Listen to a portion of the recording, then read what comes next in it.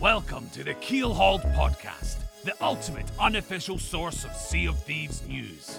And we've got plenty of news in store, so tie yourself to the mast and hold fast. Ahoy there, pirates! I hope you had yourself a good week and a good weekend. I know I did.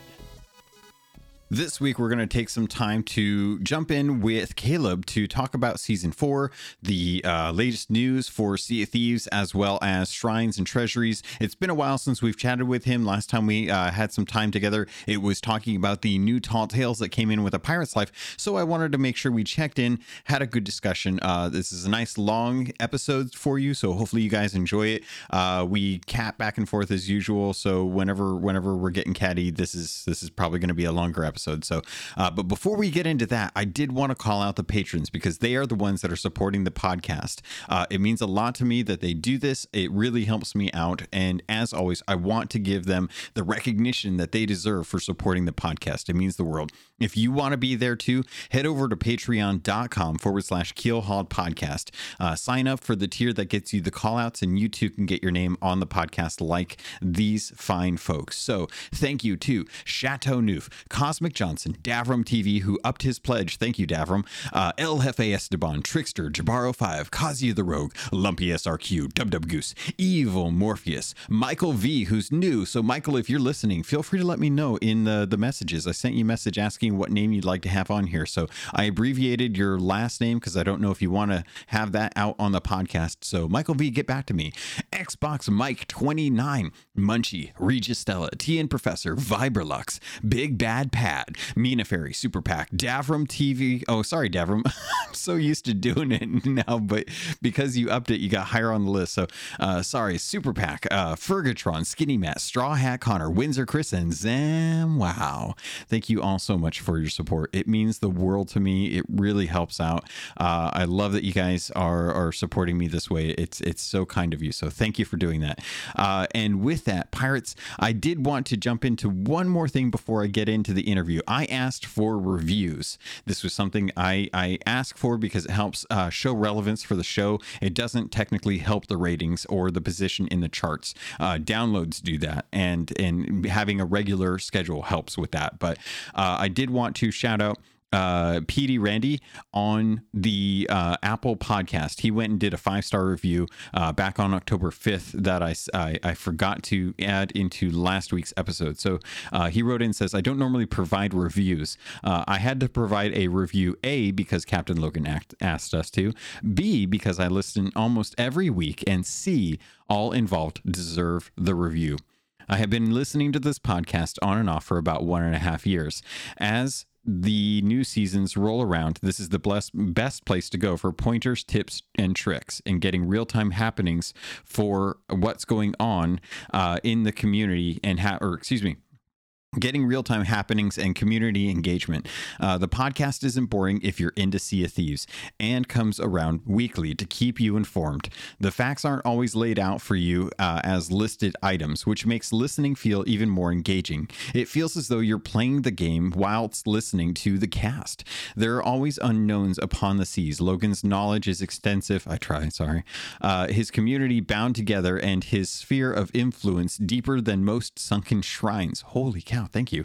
I love the guest appearances and wish for more podcasts with Caleb, as I feel most engaged when listening to he and Logan's back and forth. I look forward to the day Caleb and Falcor duke it out. In parentheses, he says, poor choice of words, right, Captain? Because he spelled, sorry, for those that are just listening, he spelled it D-U-K-E, which, of course, Duke the Dark Lord. Very cheeky. I appreciate that. He says, keep up the great work. All salt-encrusted pirates should give this cast a listen. I'll spot you in my spyglass later. Murphy lives.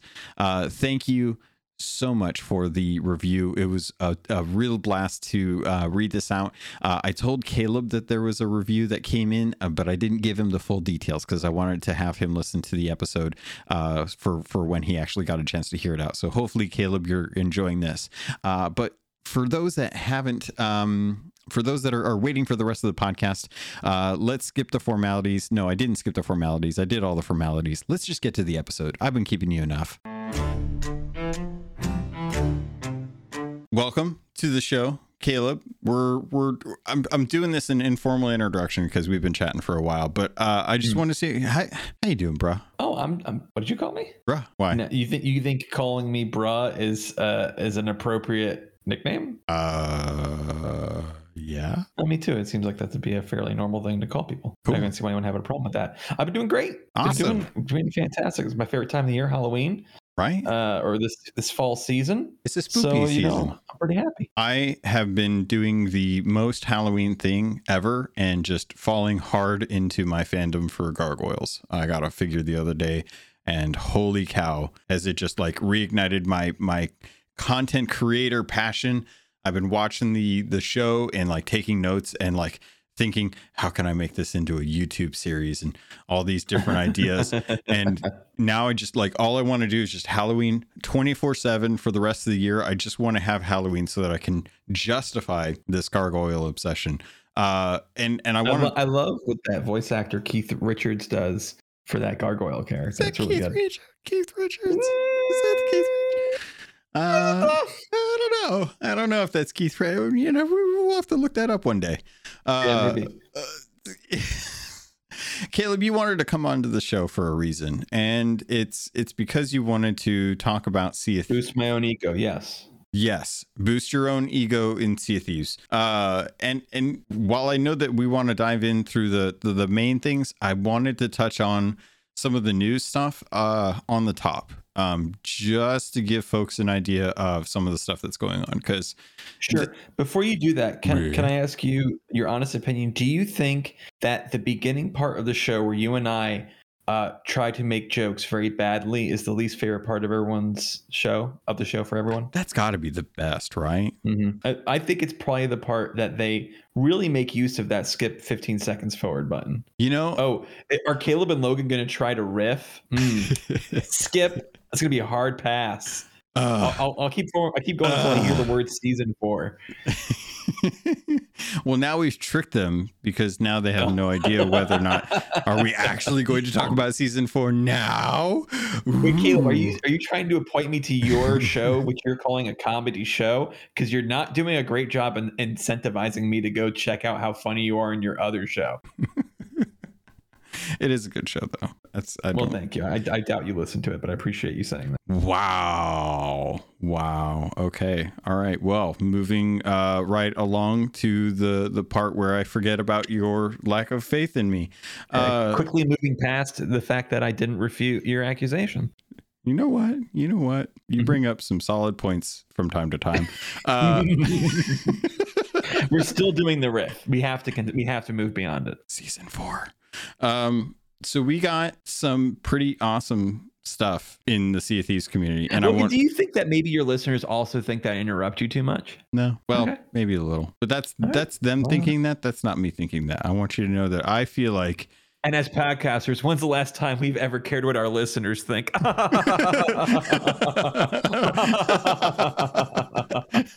be like the Rare developers caring what their players think.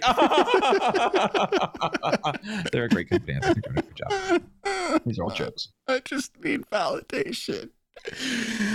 Yeah. Well, you are a podcaster, I can say. Oh, why do you have to bring that up now when we're actually recording? Continuing. It doesn't stop. The ride never ends. Oh man. Why are our recordings so long, Logan? Why can't we just do a short episode? I'll never be able to figure out why. I think the problem is that we enjoy our company so much and our own voices so much. Yeah, half of that's true, definitely. Yeah, I think that's part of the thing. Hey, Caleb, we got a Sea of Thieves news video. Isn't that kind of crazy that they brought back Sea of Thieves news less than a year? Bonkers. Yeah, a little wonkadoo. It seems like they just can't get their act together. As jokes aside, a podcast who constantly is like, oh, or I should say a content creator. I'm going to do this thing. Hey, let me announce to everyone I'm going to do this thing, and then not follow through or do it for a little bit and drop the ball and then make an update video about how I'm going to change. And then essentially the update video is the only thing that actually does become a regular thing because I'm changing so often. Many of you, I'm sure, can identify with this. Rare's doing the same thing. Hey, we did a podcast and the podcast goes dormant. And then, hey, we bring it back to podcast every 6 weeks, second episode, like 12 weeks, the next episode. And that one was recorded 6 weeks ago. A little confusing. And then the news videos are back. I thought that's what the podcast was. It's just very, very out there. It's going to go back and forth. I will not be shocked if the news videos last like a few months and then, or just whenever we get around to it. It's not going to be part of it. But I think there's probably like a lot of restructuring happening at their company. They've been talking about like expanding stuff since the Pirates update. It's super weird right now. I'm not going to lie. The Sea of Thieves news videos were great as like a weekly to bi-weekly thing, even when it was just once a month, because at least once a month I had like a basis for where I was going to form most of my content off of. Sure. And then when those went away, that was when like they're not gonna lie, a couple of YouTubers were like, nope, I'm out. I don't have any like feeding, no content being fed to me. So it's just going to be too hard to keep up like a weekly schedule on that. And I was like, challenge accepted. And now they're back. So I guess we'll see if this is something that persists. But did you get a chance to watch it? Should I recap it? I did, but I would love to hear the recap. But let me tell you, it's something I have learned. This will help everyone at home not to make the same mistake. I learned is don't say I am now doing this again, saying I'm going to just do it now. So for example, if I was Rare, I wouldn't say, hey, the updates or videos are back. I would say we're putting out an update video. One commits you to something that you're guaranteed to eventually fail. And one is, hey, I did a thing. Here it is. That's a really good tip, actually. I'm not gonna lie. Saying that you're going to do something versus saying that something is going to be a persisting thing. Yeah. That's in my relationship, and I imagine a lot of other relationships, and I still have not perfected this, saying, hey, I did a thing is far better than saying I plan on doing these things. Because if I say, hey, honey, today I'm going to call the credit card company to take care of the credit card thing, and I'm going to go to Staples and get the thing we need to get Staples and go food shopping. And at the end of the day, I'm like, oh, did you do those things? Oh, I only did the Staples thing. I didn't feel like doing the other things. Okay, there's that. Or there's B, where you just come home from Staples and say, hey, I did the Staples thing. Oh, great. Yeah. Far better. Don't set up for disappointment. You can just deliver the happiness. I'm still trying to do that. I'm at the point now where I just do something and I don't say anything about it, because every time I go to say something about it, I mentally check off like all of the stuff that my wife did. And I'm like, everything I did pales in comparison to how much my wife is actually doing around here. So I'm not going to say anything. And if she brings it up, I'm going to just say like, I figured you'd want that done. It's part of the Christian philosophy to not let your left hand know what your right hand's doing. Storing up your treasures in heaven. Are you doing this for the people around you, or are you doing it for a higher purpose? And if you're, and I know everyone tuned in for both life advice and to hear about Caleb's Christianity. So I'm really glad that we're really getting into this here at the top of the show, where everyone is definitely not skipping forward because they love the first part of when I'm on the show. Oh my gosh, I talk so fast that I talk beyond what I'm thinking. Yeah, we were talking about making sure that you're being hubris about the stuff that you do. Oh yes. So if I say like, if I get Tori to say, I go, hey, I went shopping at Staples, and she goes, oh great, thanks for that. And God's like, okay, well if that's the reward you wanted, there's your earthly reward. If I just go shopping at Staples, connect with the Staples thing, and talk about don't look for the reward here on earth. God's like, hey, maybe I'll give you a reward in heaven. But yeah. For those of you the vast majority of you who are probably not Christians, that means nothing, and it's a little pretentious for me to say. I think in the end, it's a little bit selfish to be like, oh, I'm not going to do that, so I can get my reward in heaven. It's always those little ironicies jumping around. I'll be honest, I would be willing to bet that a majority of folks probably have some sort of religion. I am probably the outlier with my atheists. Let me tell you something, Logan. Yes. And I can't wait till we restart this recording of this podcast for what's actually going to be published.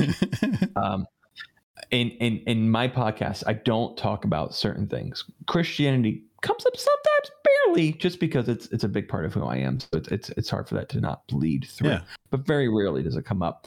And then there's like politics. I just don't mention it at all, because when I listen to a podcast and they get into politics, even if it's something I agree with, it just kind of irks them. But it's especially alienating if it's something I don't agree with. Yeah. And so I just don't bring that stuff up at all. I don't want to have any reason for my listeners not to enjoy my show. A lot of the decisions I make about how I run my show It's based on other shows I'm listening to and what I do and don't like from what they do. And I almost never like when they bring up politics or religion. Exactly. So let me apologize for bringing up religion right now. I appreciate that. Not from necessarily my perspective, but for the sake of keeping it on topic, because we got a Sea of Thieves news video and we're going to talk about that. Is that where this all started from? It is, believe it or not. About the frequency of their Sea of Thieves videos and what they should and shouldn't commit to. It all came back from that. That's right. And in this video, it was kind of interesting because I love these videos, but it was kind of stuff that we already knew. If you've been keeping track of Sea of Thieves as religiously as I do, to tie it back in. Oh, good. It was all set up for a call that we did 3 seconds later. This guy's true comedy geniuses. So to move right into it, we found out that they did a Sea of Thieves news videos. I love these because it kind of recaps some of the stuff that's been going on, or at least sets up some of the stuff that's to come. And with this, they kind of gave us an idea about the one special rematch that they had, which was a charity soccer game or football game, depending on where you hail from, but between Playground Games and Rare. And while Rare wasn't the victor, I think at the end of the day, it was just a really nice kind of showcase event to talk about charity events. It's something that I love to see when studios can do this, when companies can do this, because they have a lot more headroom to be able to plan out these type of events. It's a lot tougher for individuals like streamers and stuff to set this stuff up and plan it out and work it into their schedule and commit to it and then have a good turnout. When studios do this, it's so much better. There's such so much more of a kind of return on investment, if you will. So it was really great to see that they're doing this, and that's something that is still going on as well too. So you can still support Special Effect if you head over to the website justgiving.com/fundraising/one special rematch, and I will have a link to that in the show notes. You can still support there. They also wanted to touch on just to kind of touch on that too. Did you have any feedback about that, or did you have any? Did you get a chance to check out the match or have any interest in it?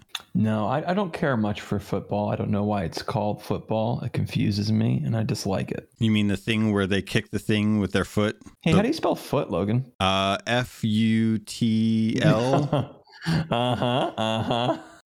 Foot. Yeah, that cracks for me.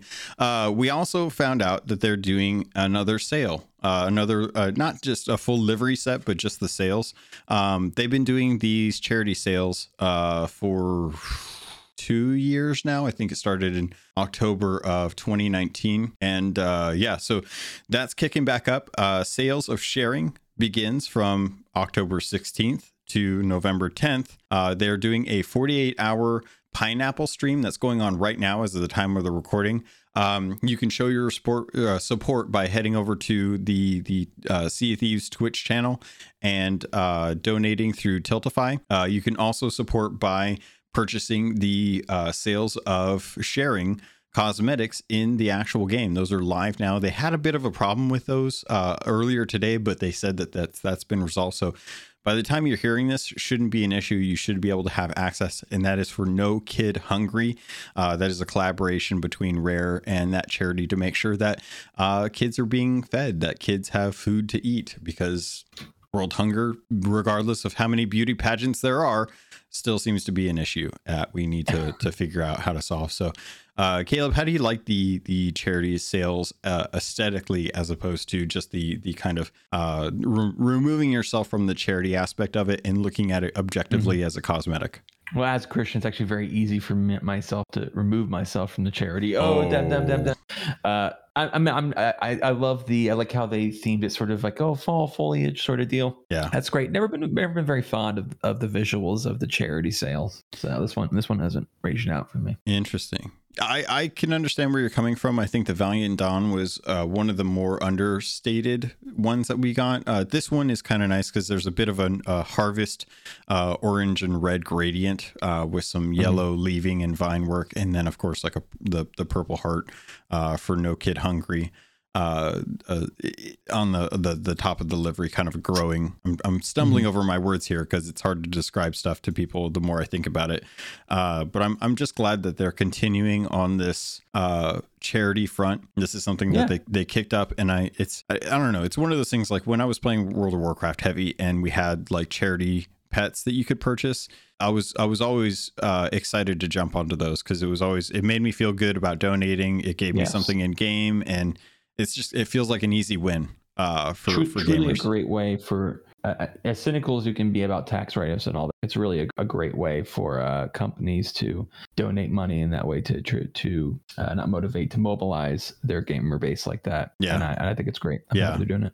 Of all the times that they get us for cosmetics that we don't need or just purely just for the sake of feeling a way about your pirate or anything in game, just having those and asking for microtransactions, it's nice that every once in a while they do something where it can benefit both you, the studio, at least PR wise, and then the charity that they're actually supporting. So it's just, I love it. Anytime a game can find a way to make me not feel bad later and have regret for a digital thing I bought that I don't have a physical copy of, is a great thing. I can't tell you how much money I've spent on Team Fortress 2 and Fortnite that I wish I could have back now, given that I barely play those games. Yeah, that's not something I see with. Does Fortnite do charity stuff at all? I don't think I've ever seen them do charity stuff. I mean, I haven't played in a little while, but when I played, not often at all. But they did do something that you can recall? No. Oh, okay. Yeah, I can't think I've ever. I don't think I've ever seen Fortnite do anything charity-wise, now that I think about it. I can't recall. I don't want to say they haven't because I'm not into it enough. And then somebody will yell at me like, oh, you didn't know that they did this thing. Well, yeah, I'm just asking from your personal perspective. But no, I don't remember them. At least they didn't do it like in-game store, buy this and it gets donated that I can recall. Weird. Come on, it's Fortnite. It's the most impactful game, regardless of how you feel about it, next to like Minecraft or Call of Duty. Moving on, the gauntlet has been thrown, and over on twitch.tv/Crown, they have started up a Sea of Thieves stream every Tuesday for the month of October. I feel like I mentioned this at one point. If I didn't, forgive me, because they're giving away the Ancestral livery set piece by piece every week, and it's 2 hours during the day on Pacific Coast time. It's like towards the evening for UK, and it's an ungodly hour for Australia. But I've been watching this each week for the last 2 sales, and I gotta say, they're bringing in a random person who happens to be a streamer, and they happen to be with a crew. And then there is Crotuck and I think it was Smexy and oh gosh, who else was with them? Falcor was with them, and they're like, it's okay, it's all right, that's all right. I had to. No, I know. I apologize. It's okay. It'll be all right. So yeah, there's an evil crew, there's a good crew, and then there's 2 sloops that are a scout. And the evil crew has to sit out and just chill on a boat waiting for the scouts to be able to find the good crew. And the good crew has to sail around solving riddles that are not like Gold Hoarder riddles. They're riddles that were devised for them to test the knowledge of the game. And chat can actually help out with these riddles, which I really like. I like that chat can influence the decision making that's going on in the seas based on their knowledge. And you know, it's kind of like the Twitch plays aspect, where the chat used to help play through Pokemon Yellow or Pokemon Red and Blue based on their actions or chat commands and stuff. So the gauntlet is in the maze of the hideout of Team Rocket. Oh my god, I think that took days. I think that took days for them to get through that. Amazing. But yeah, so the gauntlet is great. You get to help out the good crew. The scouts sail around, and once they spot the good crew, bear in mind this is all on a custom server, so there shouldn't be any other ships out there to mistake it with. But once the sloops find the good crew, they can put up the Reaper's Mark flag to let Crotuck, the evil crew, know where they are, and that's the time when the evil crew can actually set sail. And the evil crew can't actually get off their ship. The sloops have to supply them with supplies. So it's to the benefit to send out one sloop to start hunting and the other sloop to start getting supplies for the galleon evil crew. And the more points or the more riddles that the good crew solves, the more points they earn. And for every, I believe it's 3 points, it unlocks 3,000 gold drops for anyone that's watching in the stream. And if they get up to a certain amount of points, they actually unlock the cosmetics for chat, and you can actually claim those, but you have to be watching. So I think this was such a really interesting way to develop a kind of sport around Sea of Thieves. The trouble that I have with it is I think that something you're going to be able to echo my sentiment. It's tough to find 2 hours on at a specific time frame, 1 day a week, to be able to log in to watch these streams for 15 minutes to get access to these cosmetics. Am I wrong? How do you feel about these? Because I'm pretty sure I remember you feeling upset about them. Well, I was upset because I didn't get a real heads up that these drops are coming, and so I missed my opportunity to get a piece I've missed. I missed the ancestral, I think, cannons and capstan, and they came up, and I didn't know what was happening. I was like, no, I got 2 freaking ancestral wheels, but not the capstan. Can I trade? Is there a program? Yeah, but I think it's probably why they're not advertising it greatly, because it's just a quick little 2 hour thing. It's just a little incentive, but the incentives don't work unless you tell people. It's true. And the ancestral set was something that was available previously. I believe it was back in, it was either, I think it was 2020 or 2019 that they gave away the ancestral set as a what was that, Game Pass Ultimate thing. Yeah, if you'd subscribed to Game Pass Ultimate during the month of May, you had access to the ancestral set and it would be added to your account, but not everyone was playing during that time. So this is kind of a nice way to bring back some of those previous giveaways in kind of a more interactive fashion. But it has definitely led to a new channel in the Keelhaul Discord, the live events channel, because boy howdy, I got a message from Big Bad Pad. He's like, hey, it would be great if we had a separate channel for live events so people like Caleb don't miss out on ancestral drops or things like of that sort. So yeah, it's caused a little bit of a kerfuffle in the Discord for folks who keep missing out on these Twitch drops. Just like today, for example, as of the time of the recording on the 16th of October, Twitch drops are now active. They started on the 15th, and they are going till, I believe, the end of the weekend, I think. So from the 18th to the 19th, I believe, there's Twitch drops for some more parts of the altered Hunter set, which hopefully you've been jumping on to the Discord. We've got the live events going. We've also got the Twitch roll. So if you want to get notified about this, there's a Twitch drops roll that you can sign up for on the Discord, so that anytime these Twitch drops go live or if there's a reset for the day, people will tend to tag that roll so that you get pinged in the Discord, which does not happen very often. I don't like people pinging everyone or at here kind of things in the Discord. So that you at least get notified each day, like, hey, it's rolled over. Make sure you get your Twilight Hunter pocket watch or Twilight Hunter fishing rod, so you don't miss out on stuff like important fishing rods that are part of sets that definitely exist. Mm-hmm. Outside of that, we got probably some of the best Emporium cosmetics I think I've ever seen. In fact, I think these cosmetics are probably the best the game has ever had, and I don't think we really need to introduce any further cosmetics. I think this is it. I think they won the game of Sea of Thieves cosmetics. We got the Crimson. Oh my god, I just blanked out on what they're called. The Crimson Crypt. Richard set? No, they're not that. We we got new Emporium updates into the game. I absolutely love these. They're called the Crimson Crypt set. It is a play on kind of vampires. It looks like it's right out of freaking World of Warcraft. It really does.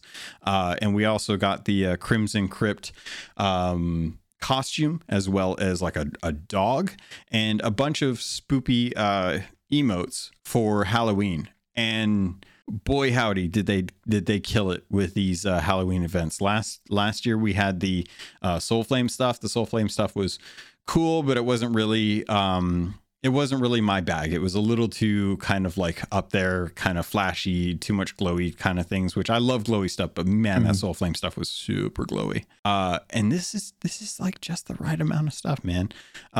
Did you get a chance to check out the Crimson Crypt ship set? Yeah, boy, I love when they do fun things with cannons, like the Wailing Barnacle. It's like a fish head. Here it's got like that bat mouth opening up where the cannon comes out. I think there's even like a tongue. I'm gonna correct you right now. That is a straight up gargoyle. Okay, my apologies. It will and forever will be. It is and forever will be a gargoyle on the cannons and the blunderbuss, and I will not hear otherwise. The weapons that you mentioned there are cool. I like how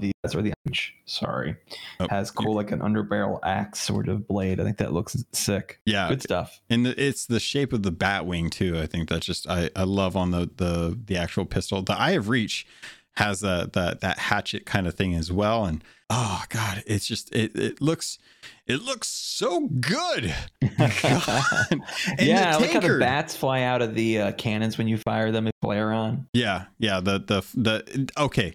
So I hate cannon flares. I think cannon flares are the worst. I got these when I bought the livery set and I tried them out. I'm good with these ones. We can use these ones. I was on a guy and we were all firing it and the bats were not spawning because we were just firing so much. Maybe it was an old server. I was like, where's my bats? And so when we were sailing and everyone was doing, I just snuck back up to the top and started firing the cannons at nothing because I wanted to see the bats. That's funny. That's so funny. You know what I really love about this though is this Crimson Crypt costume. I'm gonna read from the little blurb that they did because I think they did a decent job of it. Becoming the thing that goes bump in the night with the fearsome Crimson Crypt costume. Stalking into the Pirate Emporium this month with the terrifying red eye of its bird-like steel mask and a jacket as dark as pitch, you'll cut a menacing figure straight out of pirates' nightmares. If that wasn't scary enough, you can call upon your winged familiars to drive someone batty with the built-in summons bat emote. That's not even a there's not even any guano to clean up after. Okay, I don't know about that one.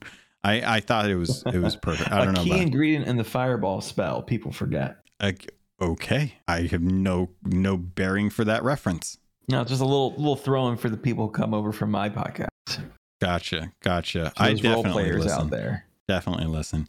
So I bought this immediately. I think it's amazing. I love that one of the arms is kind of unclothed, and you can see kind of the pale skin of this vampire and the red veins that are kind of like popping out because of the sun exposure. Like, little details like that I absolutely love. Will this finally get you to change your outfit? I already did. And it's funny too because I've been role playing as Pendragon for a while, and that's been fun. I've been having a good time with that. But as soon as I saw this, I had to wear this. This is like one of my favorite aesthetics. As a 90s goth, this spoke to me in a way that nothing has spoke to me in a while. So I bought this immediately. I bought the livery set immediately. I bought the weapons immediately. The only thing I haven't picked up yet is the tankard, which is a beautiful red crimson I blinked on what the word is. Chalice? It's like a chalice. But it's got bats kind of wrapped around it. Beautiful. Absolutely beautiful. And the Halloween hijinks emotes are hilarious as well, too. Have you looked at the emotes for these guys? Yeah, I like the coffin one where you lay down. Yeah. It's so like in true vampire-esque fashion, there's one where you're standing up and you cross your arms in front of your chest and you just kind of slowly fall back to lay down on the ground as if you were kind of reverse exiting a coffin. It's really good. I like that. And the diabolical dog pet is great. I bought that pet. That's what I bought. Isn't One that thing I bought was the pet? He's such a good boy. Look at that boy. He's got the scar and the red eyes and it's so unique. He's awesome. Such a unique dog. Really love it. And there's a free emote. There's a free emote called Seriously Spooked, where it looks like you're frightened and you're kind of cowering. So I'm glad that they offered that. And they brought back the skeleton pets. The skeletons are back in the Emporium now. So if you're doing that. But I wanted to ask you, and I think this might be a good opportunity for us to jump into season 4. What did you think of the Bone Crusher stuff that's coming in, or am I jumping the gun? Oh, what's about the Bone Crusher stuff? Boy, a lot of people were made happy that the Bone Crusher pants finally released. Boy, we've heard that a lot. Anytime incomplete sets were brought up, that was the poster child. Yeah. Is that right, poster child? Yeah. The thing that's pointed to as the thing that needs to be. Well, that's a weird phrase now that I actually think about it. Poster child. Well, it was because when they were doing like charity things and they were asking for help, they would always have a poster, and they wanted to get a child for the poster. Ooh. Wow. See, you okay? I've dropped my headphones, so I'm going to pretend that I've definitely heard everything you just said. I was just showing your concern. Good job. But yeah, I agree, Captain Logan. I'm leaving this all in too. So just because I know it bugs you, but I wanted to jump into season 4 because you've been playing it. You've been formulating your opinions on this, and I haven't had you on since the Tall Tales, and I know you really enjoy coming on to talk about the season, how you feel about it, and whatnot. So I wanted to kind of offer you the microphone, the proverbial microphone, to take the floor and talk a little bit about some of the things that are going on with season 4 from your perspective. Well, let me tell you, I never take it for granted that you have me on. Thank you so much for having me. Stuff. Even when we were talking about coming on again, I'm like, let me get to level 100. Let me get a good amount of time in with the updates so I can really formulate an opinion. And let me tell you something. Season 4, seasons with the theme of the year are my jam. I used to love Halloween time playing Team Fortress 2. And like they'd have like ghosts and all these cosmetics. This is back to my first real introduction to like microtransactions and things. And even before, it was a little bit before where you just get the items in game. And if you spend a lot of time getting the presents when they would appear, you get the ghost costumes and stuff. And all the maps would change, or there were certain like themed maps. I love that stuff so much. That is my jam. Other ones like Killing Floor 2, the monsters will change to be thematic with the time of the year. One of the biggest, that. And Overwatch 2, I think, does an amazing job of that. Overwatch 2? Or I'm sorry, not Overwatch 2, Overwatch. Overwatch 2. Do you mean Destiny? Ooh. Well, no. No, I mean, why would I talk about Destiny? It's not like Overwatch removes content. Dabbing on the gamers all day, every day. Yeah, I love it. So this season's got a lot of like really cool thematic Halloween things. The Emporium comes in as all the cool stuff we just talked about. And then the skeleton pets are back. And we get decorations all around. There's cobwebs and there's little pumpkins. In Left 4 Dead 2, I have all these Halloween mods that I install. I'm like, replaces all the garbage bags with pumpkins. Putting that in. Love it so much. And they really did a great thing this season. It's a nice change from previous seasons. It's the one-off items. The one-off items were really kind of cool, Halloween-y themed, most of them anyway. So things like the capstan of candles, spookums, the firefly lantern, very fallish, banjo of banishment. It's like, this spell ritual thing. Love it. Love the whole thing. And it's great. That is the way to do these one-offs now. No more. It's just like, it's the Cracklight, but it's green. All right. Well, okay. Doing these like unique things like the locked up gloves, the ballista Eye of Reach. These are the way to do recolors. I agree. And it's nice. This is definitely the best one-offs that I've seen to date. They've really kind of honed in an idea of what they want to do with the one-offs. I'm a huge fan of honestly, all of the ones that you mentioned are great. They are the best ones. And I like that you still have the Wicked Web set to kind of coincide with it. So if you're enjoying the one-offs, like I've been pairing a lot of the one-offs with different sets and kind of building my own cosmetic set, especially with the Crimson Crypt set.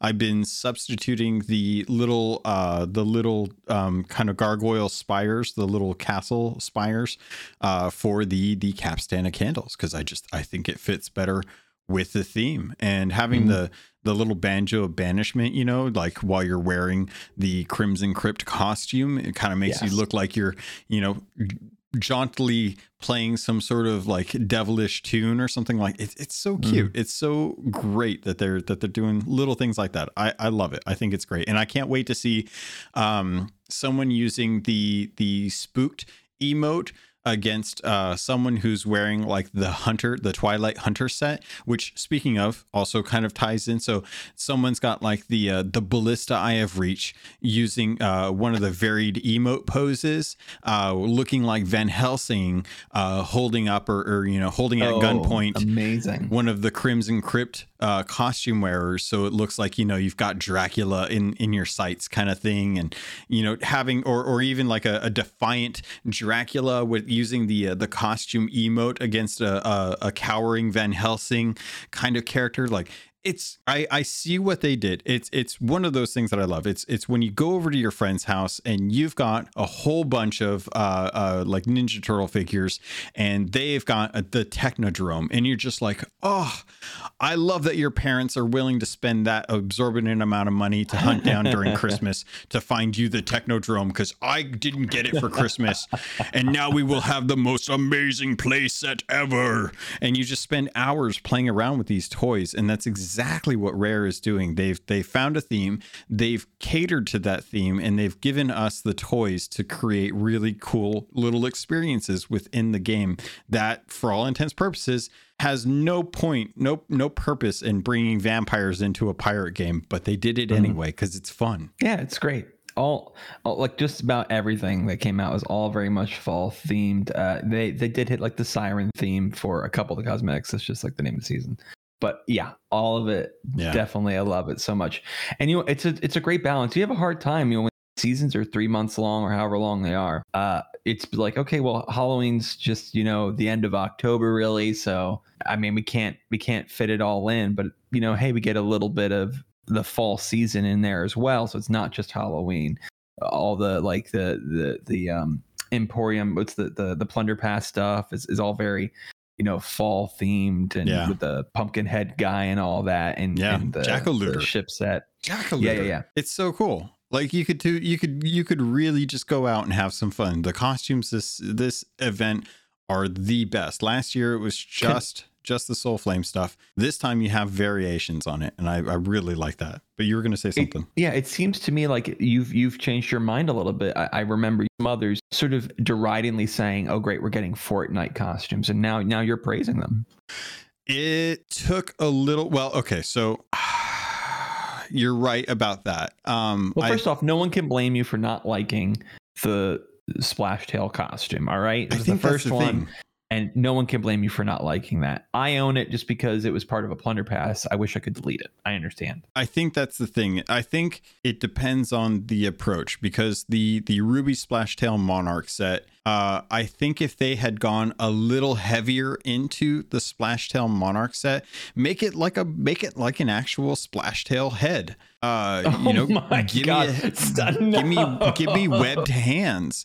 You know, give me a fish tail, like a dorsal fin. Like, lean into it if you're gonna do that, because it feels like with the Jackal-looter, you've got the giant pumpkin head. Why is that okay? But going with like a fish head for the Ruby Monarch isn't. You know, same thing with the Christmas set that we got last time. You're liking the costumes now. You're appreciating. They're a little more flamboyant, but you're liking that. The design is different, and it is thematic. The Ruby Splashtail Monarch set came out of nowhere. If they had done a full event, a full season around like the Ruby Splashtail stuff, and they gave us variants on stuff like that, like we have the Geocaluder, we have the Twilight set, we have the Wicked Web set, we have the Crimson Crypt set. So there's a variance to what you can get. If they're just giving me the Ruby Monarch, I feel less inclined to go for it. I think that it really depends on the presentation. I think the presentation for this season has been exceptional. It's another life lesson, folks, because that's why you tune in. Sometimes when you don't like one thing, you'll then make a judgment about a whole group of thing. Don't do that. Oh, because I didn't like the Splashtail, all costumes are bad. Well, then look at that. A year later, a bunch of costumes came out that you liked. Maybe it's not that you didn't like the costumes. It's like you didn't like that costume. I will say that originally we got the Adventurer costume, the first one that we ever got. I did like that one because it offered cosmetics that we couldn't get, and it was tied to a costume. And I think the feedback from the costumes back then was that people wanted those sets to be broken apart so that you could equip parts of it. I still think that is partially true. I still think that there's limitations to what they can and can't do, both with costumes and just cosmetics in general. But things like the Davy Jones cosmetic, I think a lot of people resoundingly wanted tentacles on a squid face. And for whatever reason, like we didn't get that. It doesn't mean that the costume's bad, but it just didn't quite hit the way like the Crimson Crypt is for me. I think the Logan, Crimson Crypt was the number one of, I think, the very first top 10 list I did. I'm going to assume it was the tentacles. You're asking Yes, I wanted a Davy Jones costume. Yeah. And we finally got it. I was freaking thrilled. And then I looked at it and I cried little tears. It looks awful. And I hate it. And they took away everything that was cool about Davy Jones. Oh, the cool asymmetry of his costume? Gone. All symmetrical. Oh, okay. Oh, the cool tentacle face? Gone. What? Why? The cool crab hand? It's a hook now. What? Do I want to break immersion? What are you talking about? My hand clips into chest when I carry them anyway. No. Oh, the biggest disappointment ever. No. Oh, and now it just also guarantees I'm never going to get the Davy Jones costume, because if it was going to happen, it was going to happen with this. And it's just my hope all crushed. It'll never happen. And it's very, very sad. There's an opportunity. When the cursed sale, or when the gold curse came out, it was randomized, and it didn't appear as cool on some pirates as it did as others. Other pirates, it would completely covered their person, and they're like, I can't appreciate the scars or the tattoos. So they went back to the like a board. month later. It's been months. The time has passed. They're not going back. All right. Well, maybe there's something else going on that we don't know about that would justify the reasons behind it, and maybe in the future that gets fixed. I don't know. Who knows why? It's never going to happen. That's extremely unlikely, and I'm very, very sad. I'm sorry. But let's go back to what Make Me Happen season 4. All the beautiful Halloween and autumn things. I did the Fort of the Damned a couple times just to get very Halloweeny. Put on my ghost set, was having fun, and so how spooky that area is. Because we'll be honest, the bright, vibrant, the cool, as cool as they are, shrines and treasuries aren't exactly Halloweeny. So I did a couple Fort of the Damned, get some of that spookums. Nice. And by the way, let me tell you, with Tridents, that final boss ain't so bad no more. That's what I've been hearing. I have not gotten to sail very much this last couple weeks, and it's been kind of makes me a little sad, Panda, because I love sailing, but I have no one to sail with, and I don't have anyone to go do Fort of the Damned with, and I'm certainly not going to try to do it solo. But I've been watching some friends stream, and resoundingly, Fort of the Damned with Tridents, not too bad. Pretty good. A lot easier to find Tuckers as well too. So you could just, what I did is I went to a treasury that was close by, went down through all the tridents into the mermaid statue, gathered them all up, and then went over. That is a great idea, actually. There's like a bajillion down there. There really is. There really are a whole bunch. You mentioned the Wicked Web set. I love it. I think it looks great. I especially am under the shirt because it's one of the few shirts that really allows you to show a lot of your body decorations, and I love the Warren look of it. I sometimes put on Warren stuff like Bill Giratti stuff, just because I like the Warren look of it, the cobbled together look of it. I like the Wicked Web swept hair is a great hair. It's really beautiful. Love it so much. Yeah. Good stuff. Really just they really, like, you can tell when season 1 came out compared to season 4. They did talk about having a stronger themes and stronger cosmetics, you know, a better pacing for what to expect with seasons. And I'm hoping, now that we knew from the latest podcast episode back in August, early August, the first half of August, that they had plans on doing meetings about like season 6 and season 7. So they, you know, back then, in August, they were already planning for season 7. So I'm hoping that they've had a good enough lead time now where they've been able to look at what they want to do for the future seasons and keep them in line with the general theme for what they're doing here, because I think that they've done a great job of really kind of capitalizing on the best points of a season. You know, Halo Master Chief Collection just started season 8, and it's all like gladiatorial stuff, and it looks really cool. It looks like stuff that you've never seen in Halo, but it's all kind of a uniform experience right now, and I think that they're doing a much better job having a cohesive theme with their season. I think it's likely that the next season's going to be winter Christmas. I find it hard to imagine any other one. No, they did do a nice change with this season. They changed it from 10 titles to just 3 that you earn, sort of like a bronze, silver, gold, or in this case, Castaway, Shipmate, and Legend. I think it's a really good change. It's a healthy change. I don't need that many titles in my my chest. I think that's based on the feedback. I think that the feedback for the titles has been resounding from a lot of folks.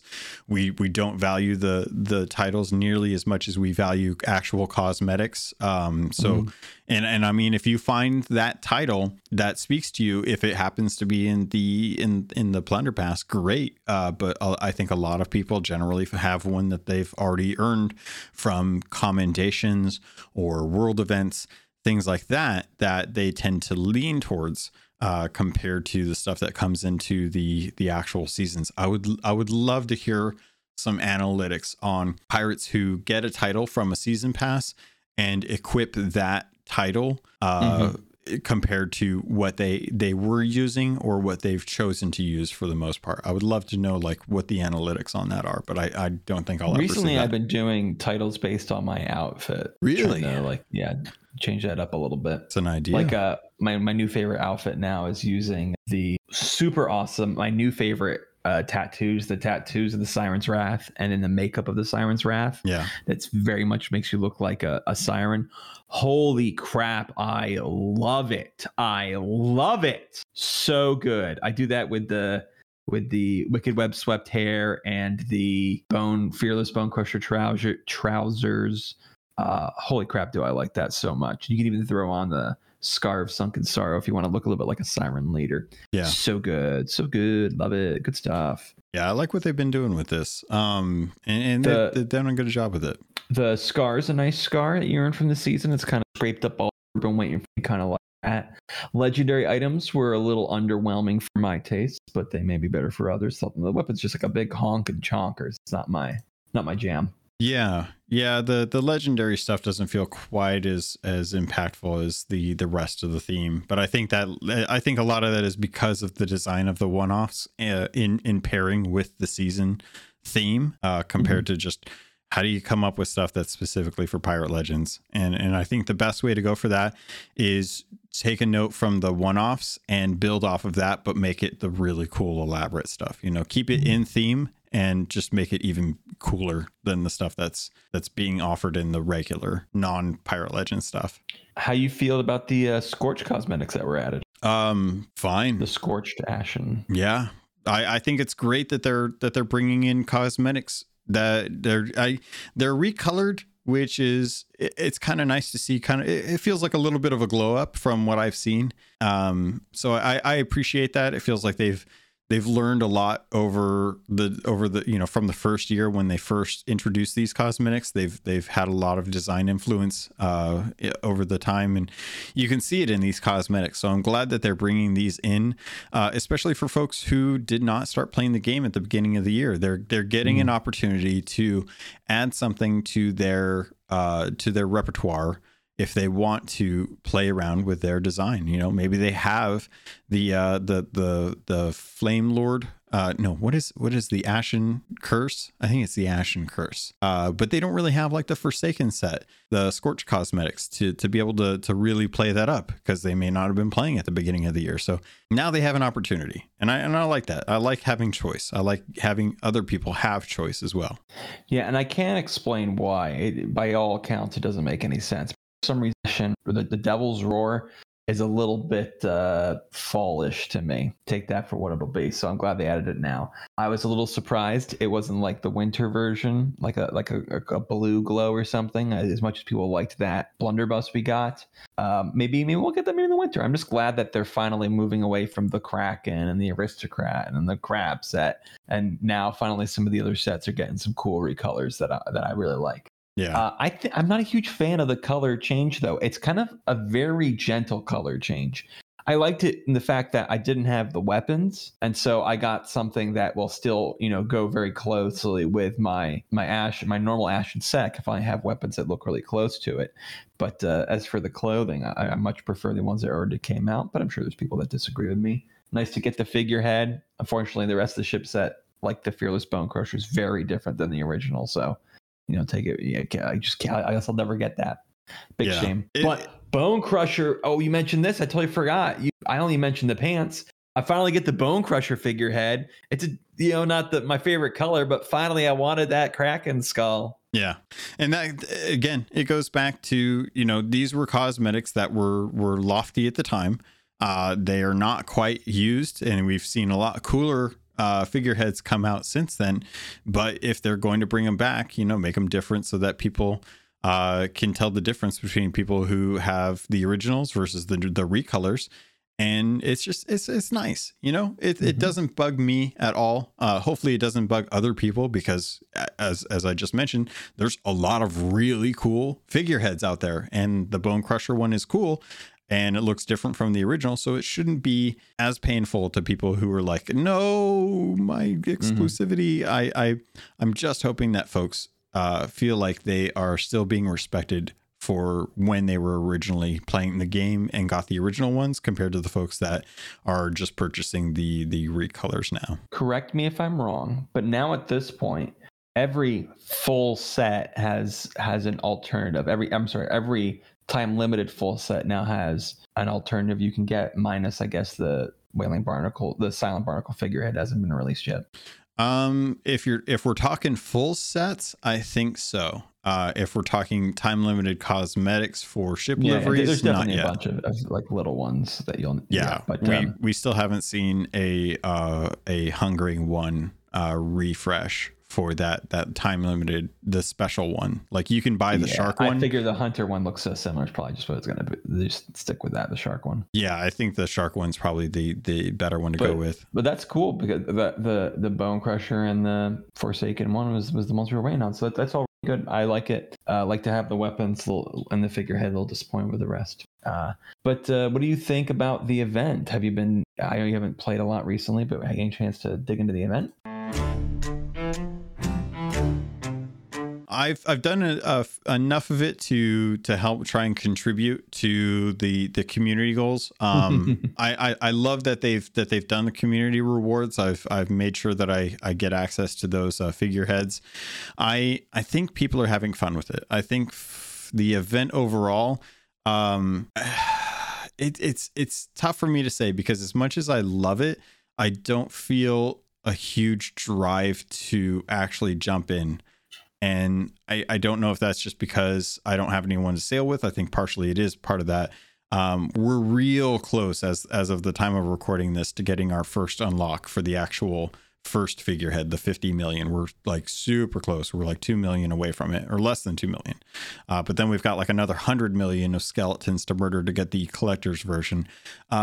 So I like that they're doing the, I think I really feel like I like the favors over anything else. I think the favors are the best way to go about it, because it still leaves you to play the game the way that you want, and you'll achieve it at some point if you just play the game. And I think that's the best way to approach these type of events. And I like that the community goals are very general. Like, there's skeletons everywhere, and you don't have to do something silly to the skeletons. You just have to kill them. So I like the fact that it doesn't matter how you kill skeletons. It's just the fact that you're actually doing it. I think it bucks against the commendations that are out there right now for the Sunken Kingdom cosmetics, that you know, if you want to get that curse, or if you just want to complete all those commendations, you're literally hunting down sirens and ocean crawlers. And you know, when there's a community event to kill skeletons and you're trying to work on, you know, ocean crawlers, it kind of grifts the wrong way in my mind. That's true. But I would rather have the Halloween event than do the ocean crawlers after that, because at least that stuff will stick around. The community event pushes me to do the thing that is going to benefit the community. It's a nice change. I've talked about before how it directs community behavior. We've all been so obsessed with the shrines because they're the new hotness, because I'm using all the latest terms the kids use. Oh yeah. And now, you know, when that's happened, they can direct our attention. I only did the Fort of the Damned because it was going to help with the event, and I'm really happy it did, because it got me in that Halloween, you know, mood and all that I talked about before. So I actually like how, you know, let's move away from the shrines. Still do the shrines at your convenience. You get a little chance to have a little something different and a reason to do something different. I also like how, unlike most other events, it's taken a while for me to do this. You said, you know, just normally doing what you're doing. If you are expecting to earn all the rewards by just normally doing what you're doing, you're going to be sorely disappointed. It takes a little bit of making sure that you dedicate yourself to doing them, because the progress is slow on this. And I kind of appreciate that. That's fair. Yeah, it is definitely a little bit tougher to get these. Like, you're having to earn 500 favors for the first reward for the tankard, and then you have to get 1,000 for the blunderbuss and 2,000 for the cannon. So this is where I'm going to say, like, this week it's the Ships of the Damned for the 2 times favored, which I think is honestly the easiest way to go about these. It's so easy to look for Flameheart in the sky and go start attacking ghost ships, and to start taking down the burning blades. And if you can get a couple ships on a server and start cycling some of those ghost voyages, that's really going to do you well. And I will say, it's the middle of the month. You need to really be focusing on your emissary ledgers if you haven't already. You've got two weeks left to try and get into those top tiers until the reset, and then you've only got 2 more months to try and get those cosmetics. So really, really think about, like, your time on the seas. What are you working towards? And start using some of these events to really kind of help push. Okay, I know I want to get these cosmetics for the event. It's going on until November 4th. This month, maybe I should really focus on doing the Order of Souls emissary and maybe the merchant. Maybe you can run out and do some Lost Voyages as well too, and work on merchant, Reapers, and Order of Souls, and then leave Athena and Gold Hoarder to next month, depending on whatever the event is for that. But yeah, 2 times favors for the Ships of the Damned this week. So if you do an alliance, you get extra favor, but if you do any of that, you still get at least 2 times the typical favors that you normally would. So get out there, start sinking ships that are PvE related, not PvP related.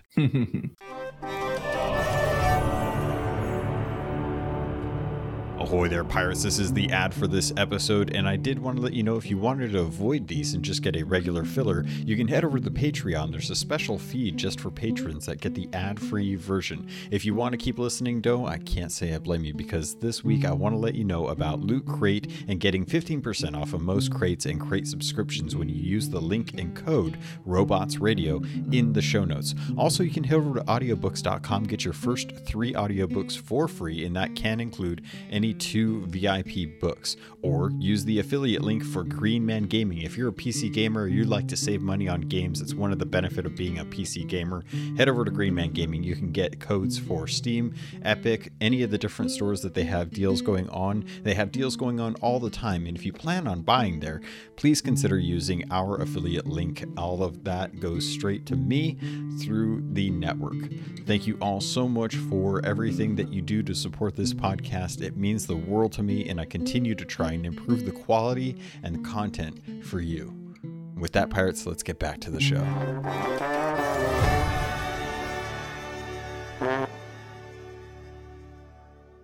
Logan, can we talk about the Shrines and Treasuries real quick? You mind? Yeah. I wanted to make sure you didn't have anything else you wanted to touch on.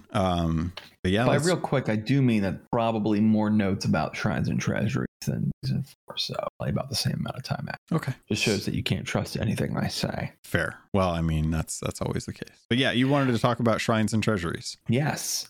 Let me tell you something. I think that the Shrines and Treasuries are such a fun addition to this game. I have so many thoughts hitting all at once. I gotta narrow it down to one.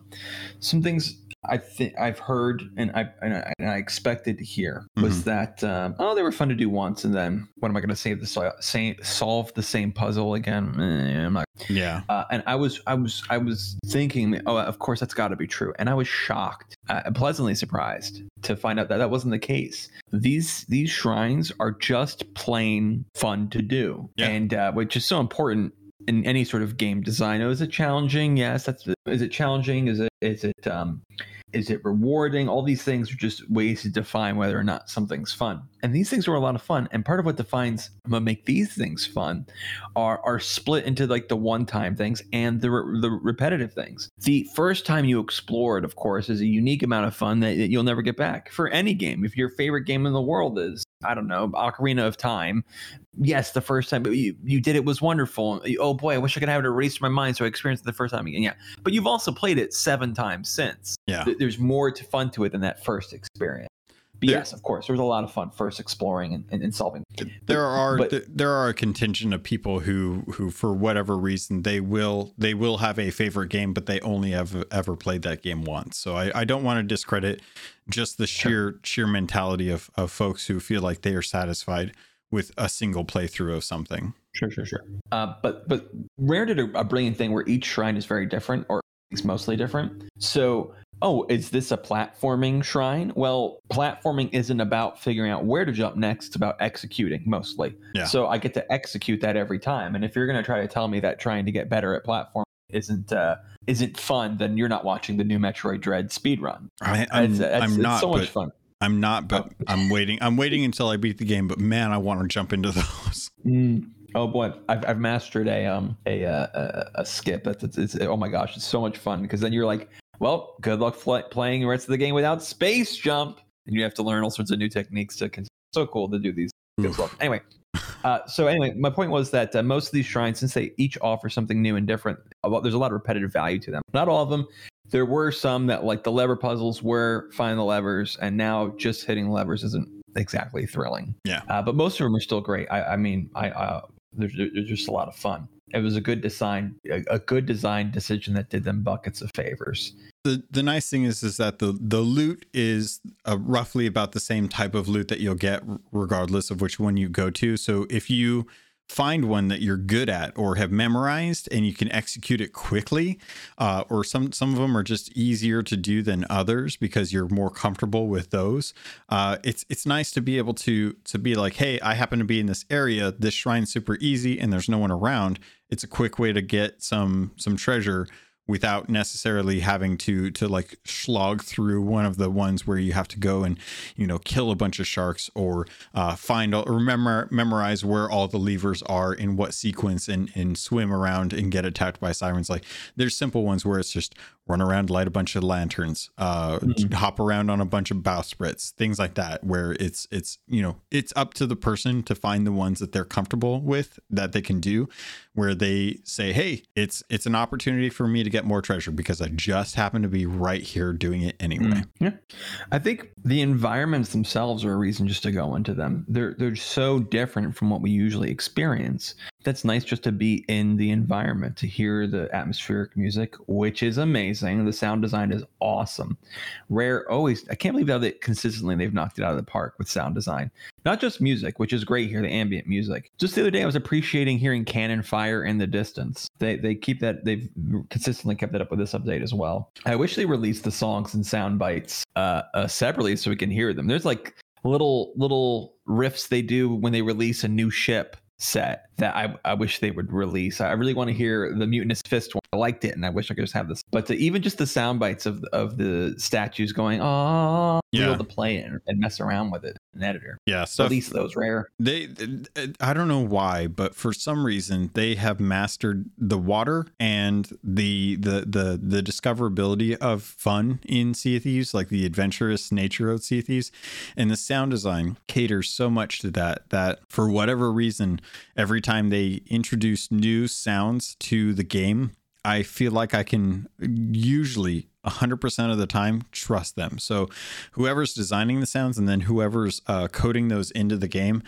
stellar job. You're knocking it out of the park. I feel comfortable anytime there's a sound in the game that I can trust what that sound means, that it's distinct enough from others, and that I can understand the context of that sound. And that says a lot about how you try and build up some of the things. I think the one time I think I've been slipped up is the Levers shrine that we've gone to, where it's really tough to pinpoint where the rock slabs are moving once you've completed one set of the levers. Yes. That's the only time I've been ever like tried to pinpoint audibly where something's going on, and I can't quite get it. And I don't know if that's necessarily on the game or on me or a little bit of both, but outside of that, they're great. There is a lever in the Shrine of the Coral Tomb that I just don't know what it does. I've done it like 4 times, and I don't know what that lever does. When you enter, you can go to the left tunnel or right tunnel. Take the left tunnel. On the left floor, after a little bit, will be a little stone lever. No clue what it does. I would love if that lever is just a lever where they're just like, spawn the Kraken, and somewhere someone's like, oh my Holy God, crap. what the hell? Amazing. No one would ever know because it would be such a weird connection. But Rare's just like, hey, you know what? Wouldn't it be funny if we put a trigger in the game where if someone flips this lever, someone else on the server gets Kraken? They were like, God, that would be great. No one would ever figure it out, but God, that would be great. Let's do it. And they did it, and no one, now is the first time anyone's even broaching the concept of that. I would love that. Do that, Rare. I like how the environments inside are often tailored to the region, like the ones in the Ancient Islands have all ancient architecture, things like this. Really love that. Shipwreck and the one with Duke's journals in it next to Shipwreck Bay, like such a cool little treat just to be like, hey, this is where a ship battle happened. You're right next to the island called Shipwreck Bay, and you're going to be diving through shipwrecks to get through this shrine. Really cool. The new mermaids look nice. They might be the same model. Damned, I'm not sure, but the purple smoke that comes out is a really nice effect. Yeah, I think they might be different, but I haven't paid as close attention. What are your top 3 favorite shrines? Oh God, I would have to say Shrine of Ancient Tears for sure. God, you're putting me on the spot now. I'm trying to remember what the names are and what they are, because I've done them enough times to know what to do, but I haven't done them to the point where I've memorized what they're actually called. While you're thinking, why don't I give mine? Okay. I agree with you. Shrine of Ancient Tears, that's number 1 for those of you who don't have it memorized as well. That's the one where you have to step on a bunch of switches and open up areas in the shrine. Yeah, it's got the big pool in the middle. Absolutely love that one. God, that's such a cool one. Ocean's Fortune. It's with all the ship, the figureheads, and it's a bunch of platforming masts and stuff. I like that one. And the Shrine of Tribute, which is the flooded ancient one. I like a lot of those. Are my top 3. I think it's just swimming and having that water ambience for that's an exaggeration, but for the whole time you're in there is really cool. Yeah, I'm with you on the Shrine of Tributes. I think that one's a really nice one as well too. I'm trying to think of some of the other ones because there's let's see. No, that's the Siren Citadel, not the Hungering, the one with the switches. See, I wasn't really a big fan of the switches one. I'm trying to think of, I don't like the tomb one as much because again, the slabs and the levers and stuff. So I think I'm kind of with you. Well, you know what? I'm going to go with the Flooded Embrace. And the reason for it is because they have galleon shipwrecks in there with working doors, and I so want the galleons to have working doors. That's why. A delightful reason for that to be your favorite. I love that so much. Yeah, good. Overall really do like them, but I do have to agree that the ones that you listed are probably the coolest designed ones, because I think they best replicate the fun aspects of the different tall tales. I think it really capitalizes on that. And if we get an opportunity to see new things in the world that are tailored to these type of experiences, I really hope that they look at the ones that we talked about as kind of foundations for what to build off of. You know, we asked for them to expand the map downwards, and they did. Yeah. Really happy with it. These guys are great contributions. I'll jump down and know that I'll get a bunch of treasure and have a little bit of fun doing it. You know, sometimes as much fun as digging X marks a spot can be, I find these just to be a little more fun way of getting treasure. And there's a little bit of fun anxiety with it. You have to abandon your ship.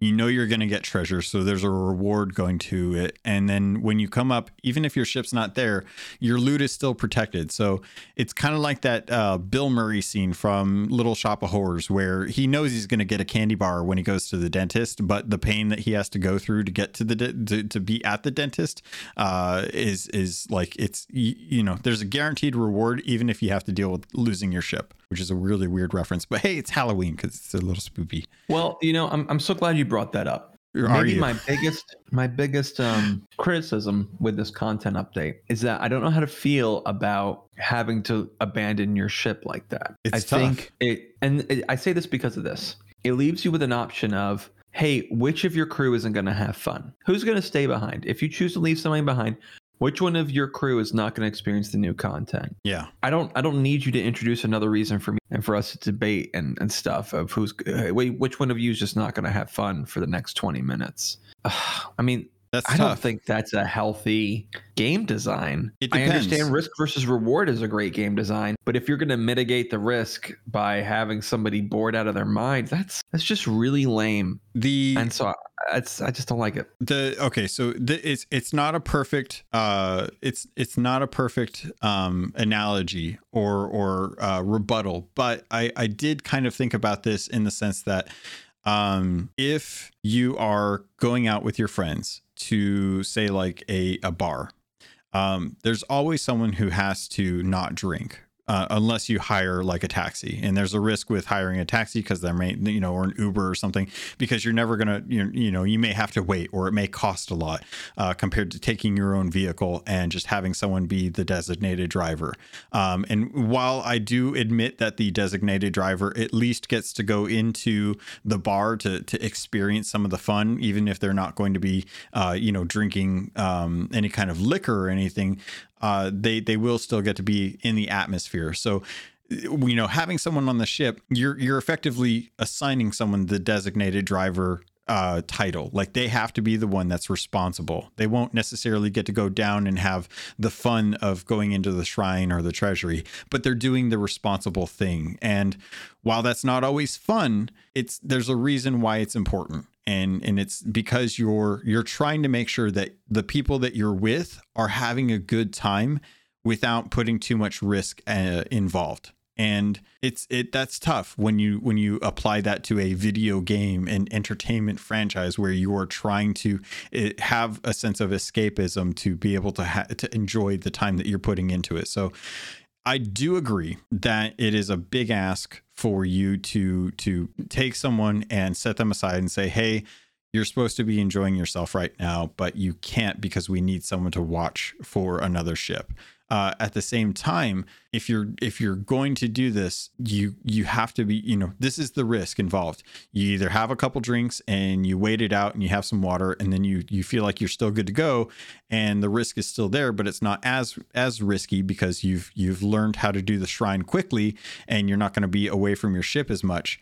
And at that point, you're trying to mitigate it while still having fun. And I think that there's an opportunity to kind of tweak the formula on this, but it's no different than having a shrine where everyone is going to go into the shrine, even though, someone should stay out on the ship while everyone is working on the shrine because it's timed. I think that is an incentive for everyone to jump into the shrines to make sure, or not the shrines, the vaults? The gold vaults. Yeah, sorry. Replace every word that I said shrine with gold vault. Because those are timed, everyone feels like they have to get in there to make sure that everyone's working on getting all the gold and treasure out. With the shrines, there's no timer. It's at your leisure. So because there's no time limit, you feel like you can actually supplant one of the people that are going down as a lookout so that it's safer for you to abandon your ship. But essentially you're abandoning your ship at an island when you go do a gold vault, and no one seemed concerned about that. You're right. That was a bad analogy. Yeah. Well, the gold vault's 3 minutes or however the heck long. Whenever you do tunnel vision, you cut out a little bit say, there. hey, somebody get back to the ship, or somebody climb the top down and take a look, or it's only 3 minutes inside the vault, which is different than 15 minutes down in the treasury and it taking 5 minutes of swimming to get back if you decide to go back for a quick look around. I think it's bad game design. Anyone who looks at a designated driver and says, ooh, let me make a game around that, shouldn't be a game developer. That's fair. Again, I knew it wasn't a perfect analogy, but it's the closest thing I could come up with is something that I used to do. I didn't always get to go have fun and drink with my friends, but I was at least doing the responsible thing, which not always the case. On the same vein of criticizing Rare, a quick small thing. I think the Treasurer of Sunken Kingdom should show commendation. I think the Treasurer of the Sunken Kingdom commendation should show that it gives a scar, much like how the Curse of the Sunken Kingdom commendation shows that it gives the Curse of Sunken Sorrow. There, I got through the whole sentence. There you go. You did it. Don't know why I didn't. Was very pleasantly surprised to get the scars, but I don't know why it was a surprise. Just shown like the scars, like the curse was. Yeah, maybe an oversight, but yeah, definitely good to point out. I think that they should. I'm actually very shocked that they didn't balance a number of tridents in a treasury. The treasuries are what's the word? Trivial, because you have so many tridents. It's just not going to be a challenge. At least forts are challenge, and you bring tools with you, maybe to make it easier or faster. I'm okay with that. Fire bombs along the way, but the fact that there's so many tridents makes it trivial and less fun, in my humble opinion. I wouldn't be shocked if those got nerfed, the amount of them. Honestly, I like the number of tridents in there because they can be used for other stuff, and because they're so plentiful, it's one of those things where it was a learning place for me. I learned how to use tridents effectively thanks to the treasuries, and because of that, I would much rather have that in for people who are new to the game or haven't had much time to really play around with those, to really have a little training area for how to play with tridents. That's fair. I also think it's a little. I would like for the mermaids to have anti-ship attack. I may have even said that before. They talk on Twitter. They were like, "Oh, why were the shipments? It was the mermaids." And there's so many journals about mermaids attacking ships. And there's like, "Oh, look at all these ships and figureheads in this shrine. It's because the mermaids attack the ships, and they can't attack your ship." Right, if they could. Not my idea. I heard someone else have a really good idea of they could scratch holes in your ship and their arm sticks through the hole and slashes. You got to beat back the arm to board up the hole. If that's the case, I want to be able to use the plank to beat back the hand. Smack it like you were using a baseball bat. Get out of here. And I want to extend a personal thank you here publicly for getting people to call the Breaths of the Sea Listerine bottles. That's what they are. I introduced you to that concept, and I said I wish more than anything for this to spread. I tried to get the in-between to spread for the Sea of the Dam, when you transition those tunnels of the dam that they're called, the in between. I wish it was spread, and nobody cared. Who's this random 6-piece chicken McNobody that's telling me to call things? I don't listen to him. But Listerine bottles, they are Listerine bottles. Everyone should call them Listerine bottles. Spread the word at home. That's the way you got to do it. It's perfect. It's great. Thank you for helping me with that. Oh, no problem. I think it's hilarious. It does remind me of Listerine whenever we look at them. It's just like, yeah. And it makes sense because in my mind, the stuff that's in the bottles was the same stuff that's in the mermaid gems. And the mermaid gems were used by the Siren Queen to turn the warrior into the Siren King. So, what better way to say I love you than fresh breath? So I can't think of anything that will take away your singing voice and your song of the mermaid faster than green. I see why they were cursed. You cut out a little bit, but I got it. No. So, okay. I must have gargled some Listerine beforehand. Oh my God. Okay. Well, was there anything else about the shrines and treasuries you wanted to dive into? No, we covered it all. Good stuff. Good stuff. Yeah. I have my criticisms. When do I not? But altogether, very fun. Definitely. What else did you want to jump into? Well, I've been reading the patch notes. How dare you? As they come out, as you do. As one does. When making content. And I'm very delighted to see a lot of these changes. When earning ancient coins, now they show up on your screen. That's great. You've mentioned that before. They did things like just this most recent update won't allow Skeleton Fort or Fort of the Damn Keys or etc. certain things to be put and scurried away into the mermaid statues.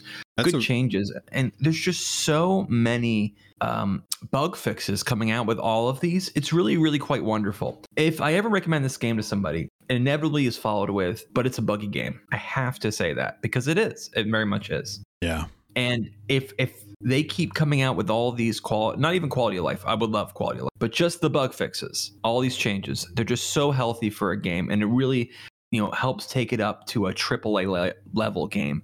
Until they really come out, I make jokes about calling it a AA game, but this is really helping to lift it up and add that level of polish that used to make companies like Blizzard so popular back when they were. That's the thing. The difference here is polish and time to polish, and I think that studios should make sure that they are adding that time in with their updates as well. Make sure that you are affording enough content for players to stay interested in the game, but also make sure that you're adding enough time to be able to test the stuff to make sure that this stuff is getting the kinks are getting ironed out. I, like many, have accepted that issues with hit registration during active times on a server are going to be a thing. I just plan my attacks out for that and make sure that I'm prepared. I have blender bombs or something to accept the fact that some of my shots are not going to land. But with things like, you brought it up, the sunken mermaid statues, you used to be able to put things like Reaper's chests and Reaper's bounties in them, and they would disappear off the map. It's something I brought up, I think 1 or 2 episodes ago, and it was kind of crazy. It was kind of weird that they would just disappear into this void. And, Rare listened to the feedback or they knew about it and didn't have time to work on it, but they did come back out and they fixed it. So you should no longer be able to use things like that. And as a result, you can now use the key items. I want to say key items, but they're the quest items for like the legendary voyage. You can actually put those in the sunken mermaid statues and not just have them disappear now. So it's fixes to the content that they're introducing that I appreciate. And this was a hot fix that came out.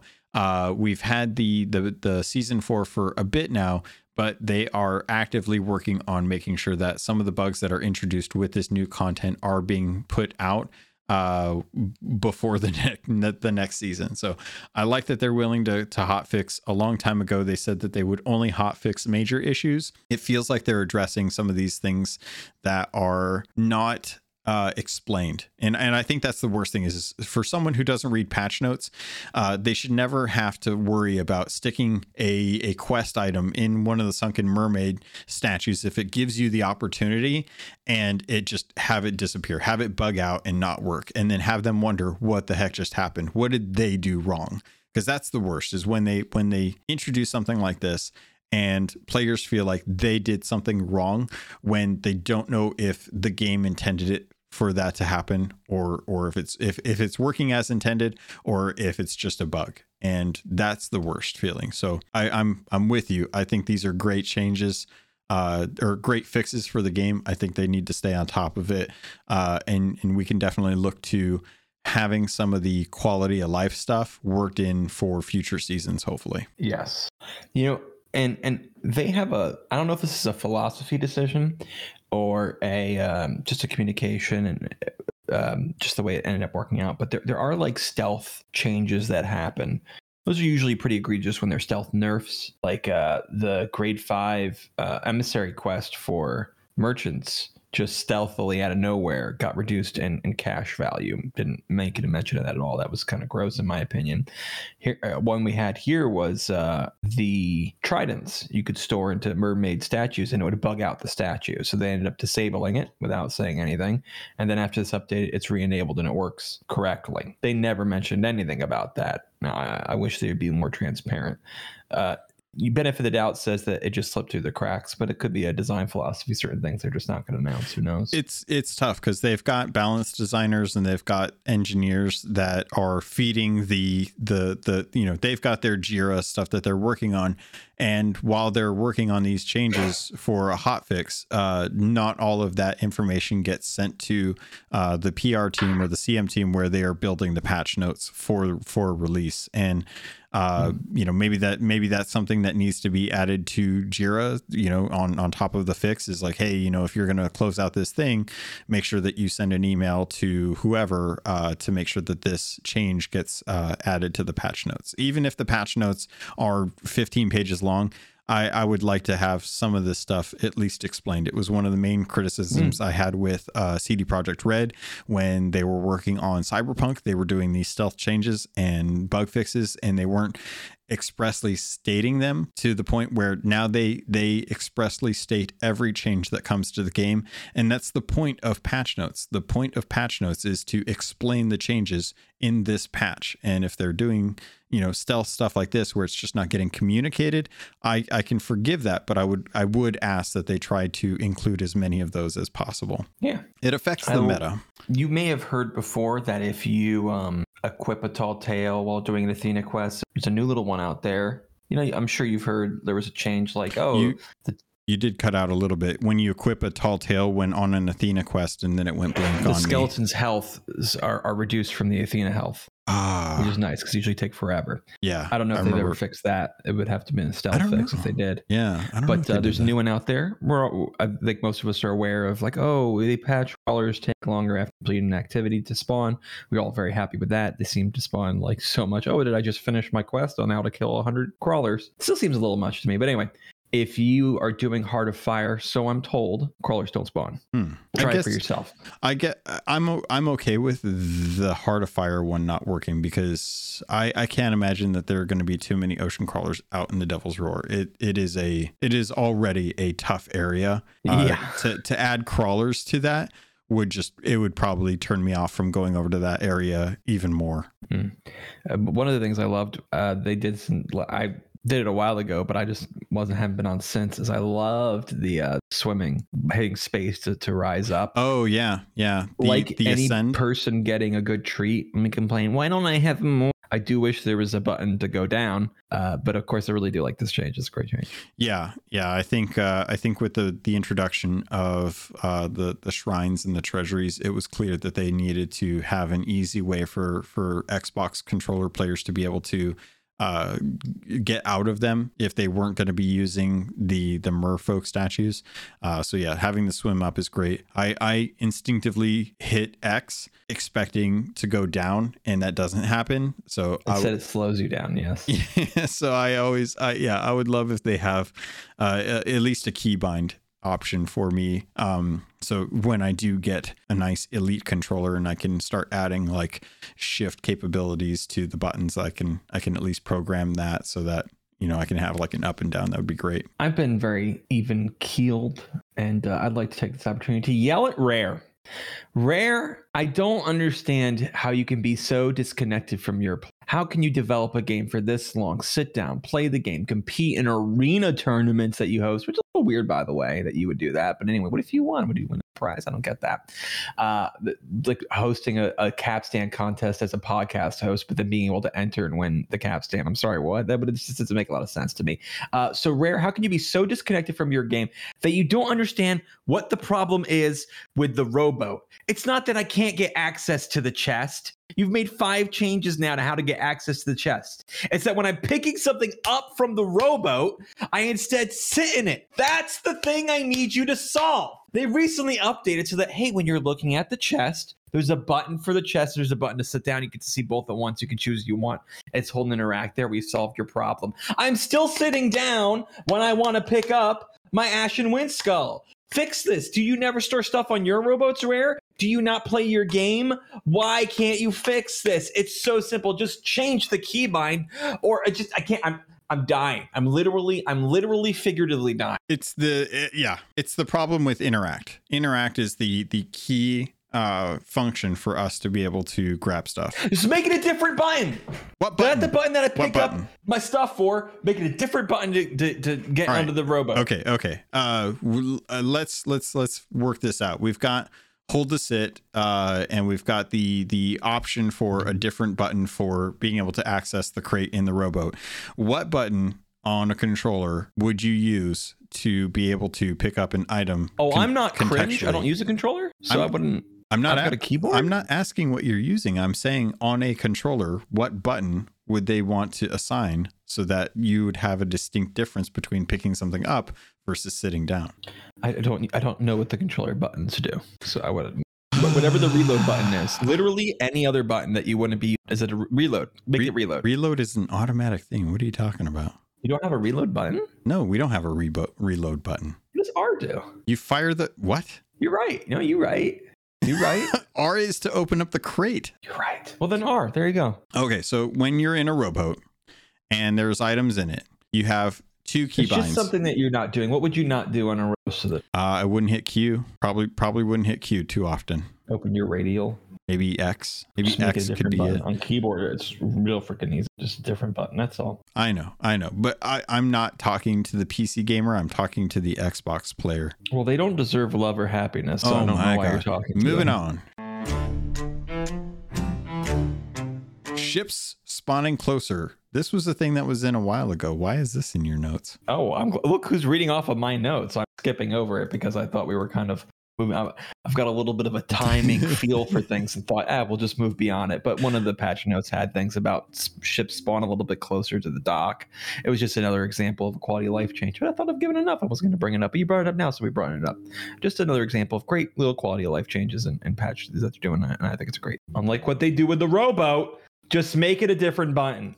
It's fine. Actually, I'm not okay with that. But yeah, I understand where you're coming from. So okay, if you didn't want to talk about ships spawning closer, but you still want to spend more time talking about it than the fact that it actually was brought up, what did you want to bring in? I think it's cool that we're getting stuff from Tall Tales coming back. You've mentioned this before. We didn't really see many traps reappearing. I mean, the island, Sailor's Bounty, you can have riddles that are down in the trap area. I could think of that you see traps in the game proper. But it's nice. Hey, look, we have all these cool things from the Tall Tale we're bringing into the game, like all these shrines, and all the mechanics from the shrines are all spread out among them. Some of the areas in the Fort of the Damned, not Fort of the Damned, my gosh, the Sea of the Damned are cool. And I think this would be a great opportunity to bring them into the game. Things like the swamps, the really cool enclosed rock tunnel that we traveled through. I mean, there's more opportunities for these cool environments you brought into the game. I really hope we see these things get brought in. I'm glad they've started, and I really hope they continue to do so. It's just great. Yeah, I do like little things like that. It's the swamp especially. Do you think we are ever going to get ocean crawlers boarding our ships? Did they promise it? Did we mishear them? Have they changed their minds? What do you feel about that? The problem is that they are taking aspects of the Tall Tale and presenting them as introductions for a mechanic. And I don't think that we're going to get them outside of Tall Tale's boarding, which as I would like and I wouldn't like, because there's those times where I'm sailing, I go AFK and I'm going to do something and I may not be paying attention, and an ocean crawler hops on while I'm gone, murders me, and then starts, I don't know, turning the ship into a island. I don't, make up your own thing there. But there's moments where I know I am 100% safe on my ship as long as I don't have someone attacking me. And I appreciate that, just out of the sheer knowledge that it is not a problem that I'm going to run into. Megs can spawn. That's an audio cue, but they aren't going to attack your ship all the time. Krakens will spawn, but that is a world event. So because it's an emergent thing, it's a big thing, and you can still turn out of it without getting like sucked off your ship. Who has an experience? I've got to go get a drink real quick or do something real quick. I jump on my ship because skeletons are going to spawn and kill me. Yeah, I think maybe you'd have a limitation, I would say, if you're on shore of it, they don't spawn, only when you're in opens. But I understand that. That's a good point. Yeah. Well, man, I guess the last thing I really want to talk about would be the top 10 things Caleb would like to see come to. I do this every episode. It's a great delight of mine. So I'd like to hit you real quick with number 10. If you've ever played Breath of the Wild, there's a really cool thing that happens some nights where a shooting star falls from the sky. And the other game, I had a glitch where a ship was just flying up in the air, then going back down to the ground, flying up into the air and going down back into the ground. It's a visual glitch. It looked very strange, but I thought it made me think, wouldn't it be so cool is if you just saw a shooting star come and slam into the ground, and much like Breath of the Wild, something was there that you could collect at the end. That'd be a cool new collectible, tracking it down. Maybe that's where the Reaper chests come from, instead of just random shipwrecks. You see them get launched and dropped in. Maybe that's a dumb example, but I don't know. There's a reason it's not number 10, not number 1, but I think it'd be cool. We have mermaid gems. What about like pearls or diamonds, things like that you wouldn't expect, but because of and not to say that this is what's falling, but because of the impact, the heat that's created from this rock, it crystallizes the sand enough to where it creates like a quartz or something that could be used as like a weapon. So that's a valuable thing for them. And the falling star ends up resulting in like some sort of glassy object that is something that you could trade in. Number 9. Tall Tale items should sell for gold. If you steal it from somebody, there's nothing you can do with them. It's Sea of Thieves. Let me do something with it. You could return it. Sea of USPS. Yeah. I don't necessarily want the Tall Tale items to sell for gold. I like the fact that that's one of those things where it's like, you know what? You did a thing towards someone who had no intention of earning any actual gold. They were just trying to experience the story, and you messed with them. And as a result, you didn't get anything except for the satisfaction of taking the thing that they can get when they hop servers and restart the checkpoint. Do you think that you shouldn't be able to sell the gold hoarder's head? That's tough, because it's much like the chest of everlasting sorrow. It's not something that you need to do for the Tall Tale, but it is kind of a nice little bonus. But things like the shrine keys or the trickster's keg, things like that, like it doesn't serve any purpose to anyone to mess with that stuff. It doesn't hold any value. It's literally just something that helps further the story. And if I could pull a page out of Jeff Onan's book, who from the Golden Sands blog post, they were on DK Vine's podcast, the Conversation. When they were recapping season 4, they brought up that the idea of the Tall Tales should be server instanced, the way that the first and third Pirate's Life is the case.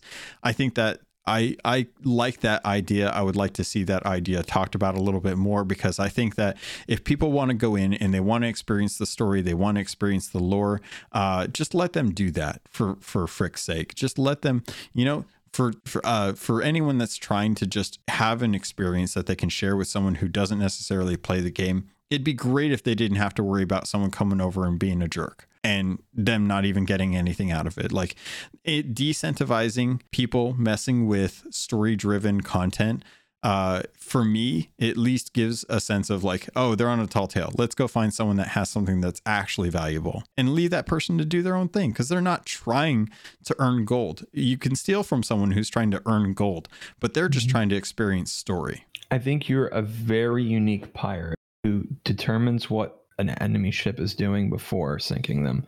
I don't normally board somebody, see if they have a tall tale down before sinking them. I will sink someone regardless, but if I find out that they're on a tall tale, I usually leave the item on the sand near an island. Number 8. I think the Athena shop should show the preview of you in your clothes. Other shops do. Don't know why Athena shop doesn't. Yeah, that's something that I think has been overlooked. Number 7. I would love the ability to transfer large quantities from one storage location to another. This probably only bothers people who have been on the seas for a long time, accrued a lot of supplies, but being able to like, oh, I got to, so when you say, hey, you organize the crates, that's a job as much as manage all the sales or any other thing on the ship. It's its own job. Yeah. I'm with you. I know that this is feedback that they've heard. I've heard that they want to see about trying to implement a system like this, but I don't know the engineering behind it, and I'm not sure that who talked about it understood the engineering behind it either.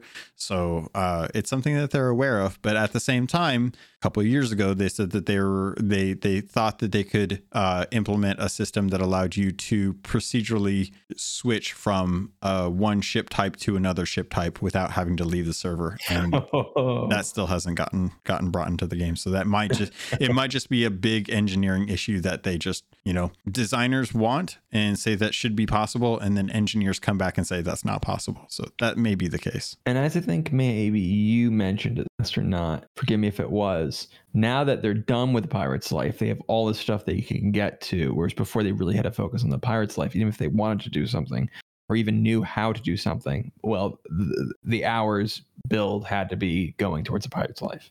Yeah,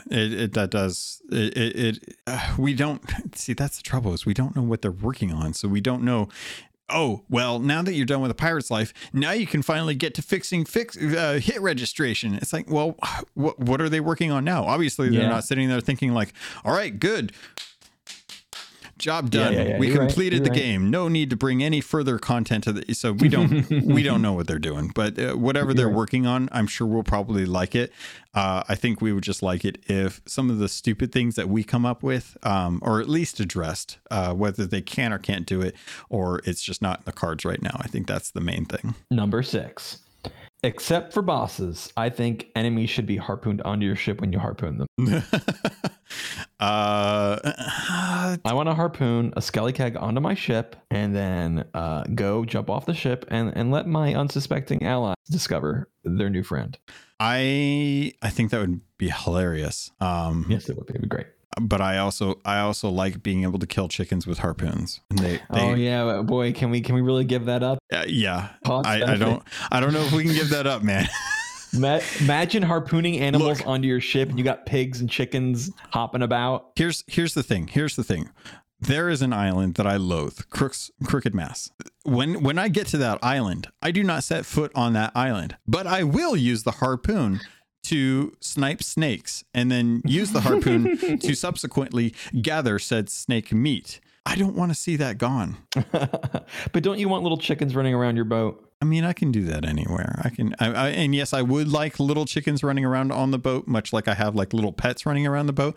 But if that's the case, let me just buy the Can you chicken. believe there isn't a chicken pet? I can, many people like you would put chickens in cages and leave them on their ship as their pet. You think that would have been a pet? Well, I think they don't want to confuse people on how they get animal merchant stuff. Yeah, I suppose that makes sense. But I mean, it just make it a rooster in that case, make it something that's not a gatherable pet or animal, come up with something else. But yeah, it's a weird thing. But anyway, moving on. Number 5, the salt emote should have salt again. It had salt for like a couple days after it came out, then they removed it. Don't know why. It needs to come back. And the swabbing story emote should have props, little bucket and sponge. Those are wonderful. I can't believe they don't. Shame on you, Rare. I'm rubbing my pointer fingers together against you, Rare. Yeah, I'm with you on that. You should be able to have little props and stuff like that. Number 4, cursed cannonball should be throwable. Oh my gosh, that would be so much fun, and it would make doing, I don't know what again, the Rare, they don't play firing cursed cannonballs at my skeletons for all your kill grog balled skeleton challenges.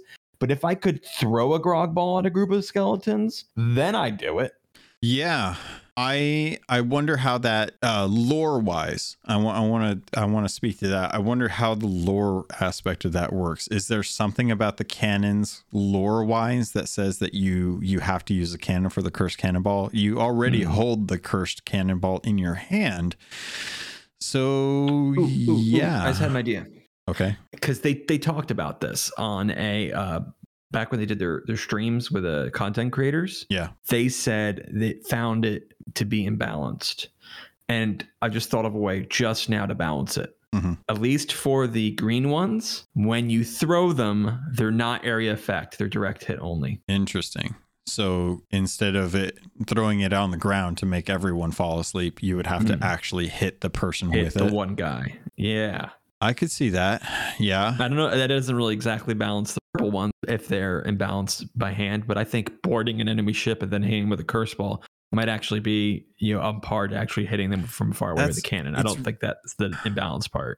That's really tough because I can see the play. I can 100% see you shooting out and missing the board, but having an anchor ball and tossing the anchor ball and throwing it. Like I can totally see how that would be really, really cool. But at that point, that would be a really, because there's two things in the game that I notice, or two aspects of fights that I notice.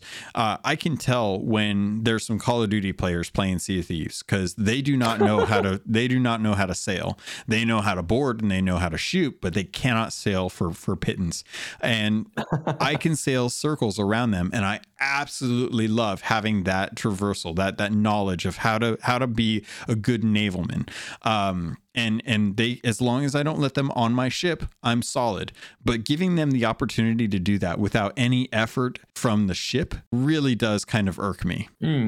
Well, maybe much like the single target, maybe you have to hit are you hitting with a barrel ball? Then you've got to hit a barrel when you throw it. You want to hit him with an anchor ball, then you've got to hit the capstan. But if you have to hit him with the capstan and a cursed cannonball, you'd have to have line of sight of that. You'd get really, really lucky. At which point it gives you the advantage of being, I boarded the ship. I can't instantly anchor you, but I can throw this from a distance and maybe hit the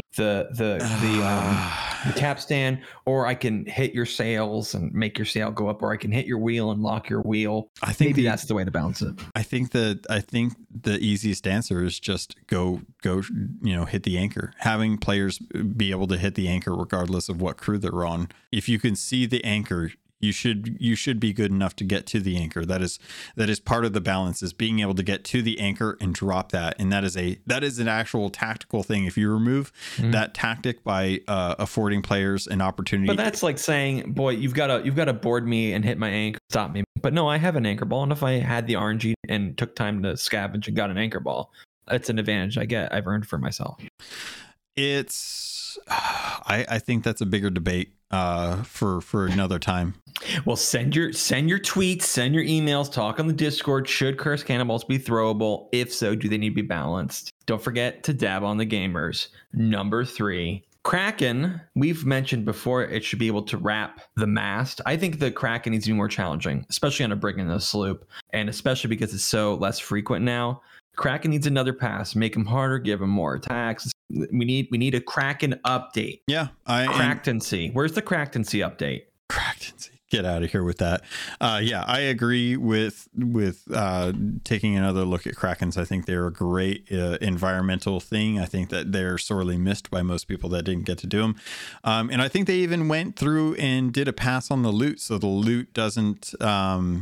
Maybe this was something else. I can't remember if they do anything where they changed how the loot works. Because I know we had talked about, I remember talking about having the loot all spawn in one location, but I can't remember if that was like just a fever dream that I had or if they actually did that. But yeah, needless to say, I would love to have the Kraken be an impactful fight once again. It was the star of the Sea of Thieves before the Hungering one.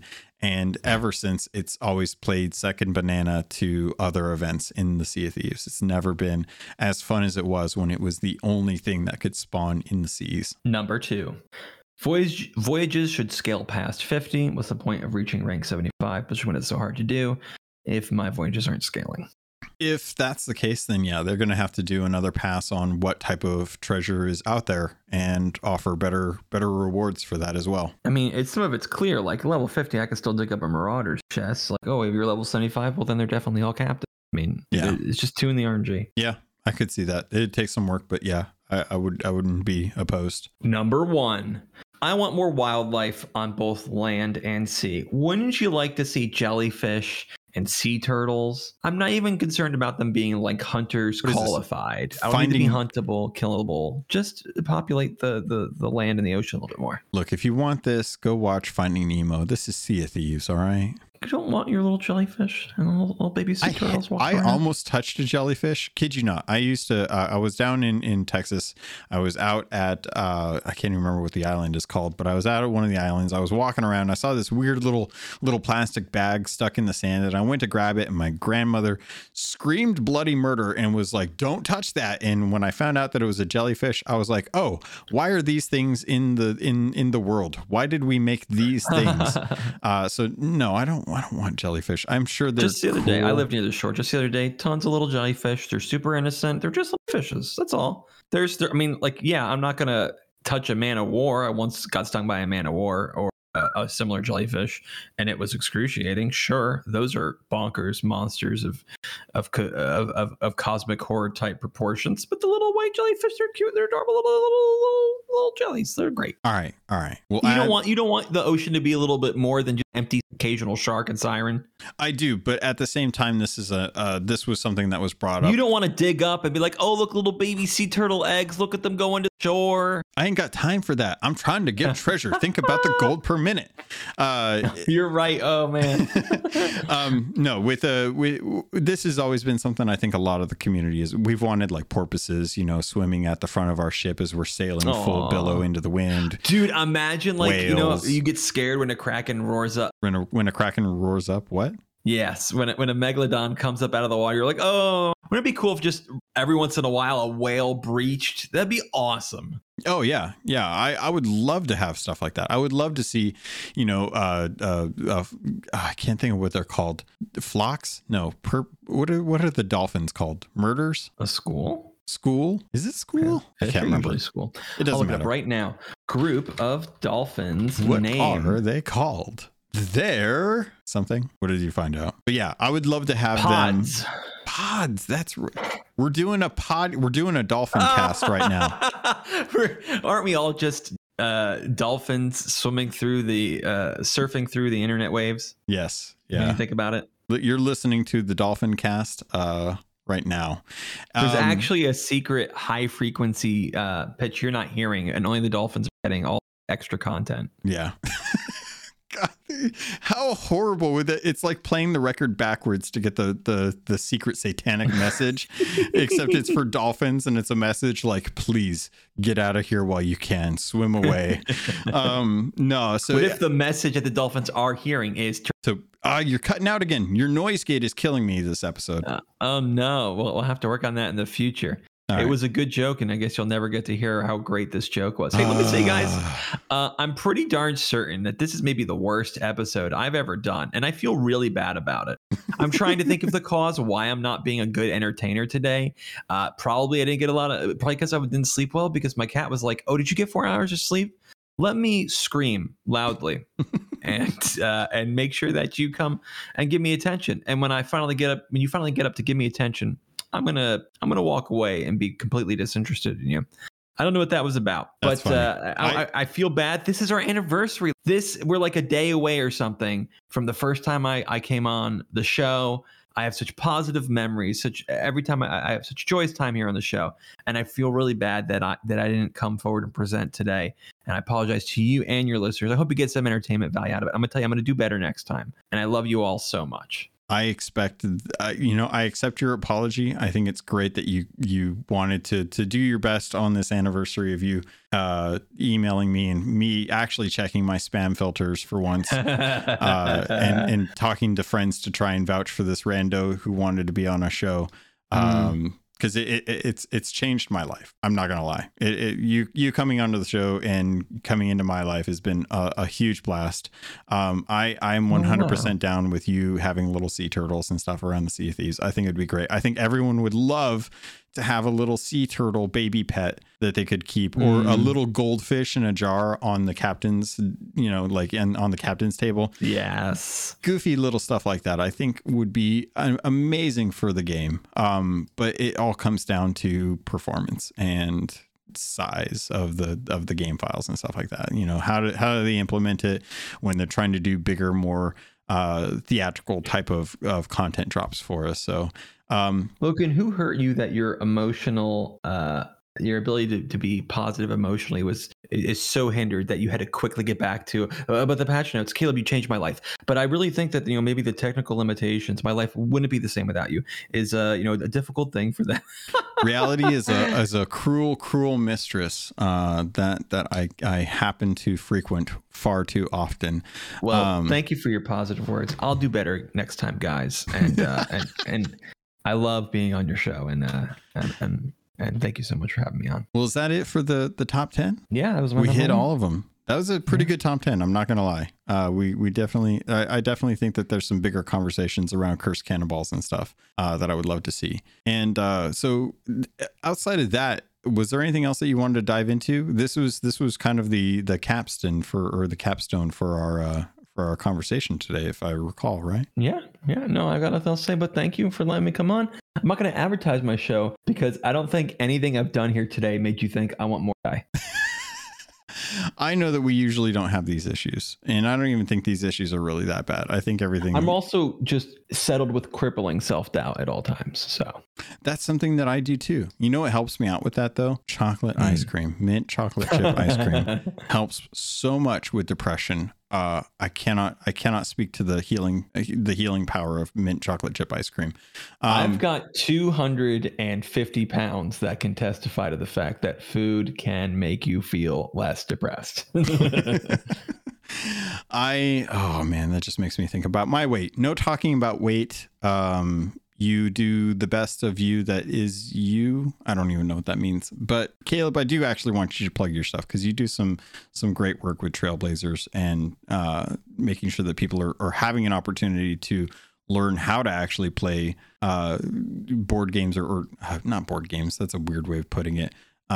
Spoken like a man who's never listened to my show. Trailblazer Network. It's a network, www.tblazer.net. You don't even have to put the HTTP in there. Your browser will just do that for you. Isn't that cool? What? And I got a couple podcasts on there. The friend who testified for me, or not testified for me, was testimonial for me. When I first introduced myself to you, his show is preserved on my network. That is Tales from the Lich. Trailblazer Academy teaches you how to play tabletop role-playing games, mostly Pathfinder, but there's a lot of tips out there for any game that you'd play. And Trailblazers is an actual play blended with like an audio drama. So it's kind of like listening to a weekly show, but you know that the players there are creating the content along with the creator of the show. A lot of fun to listen to. I'd recommend you start with season 2. Thank you so much for having me on the show. What a wonderful anniversary.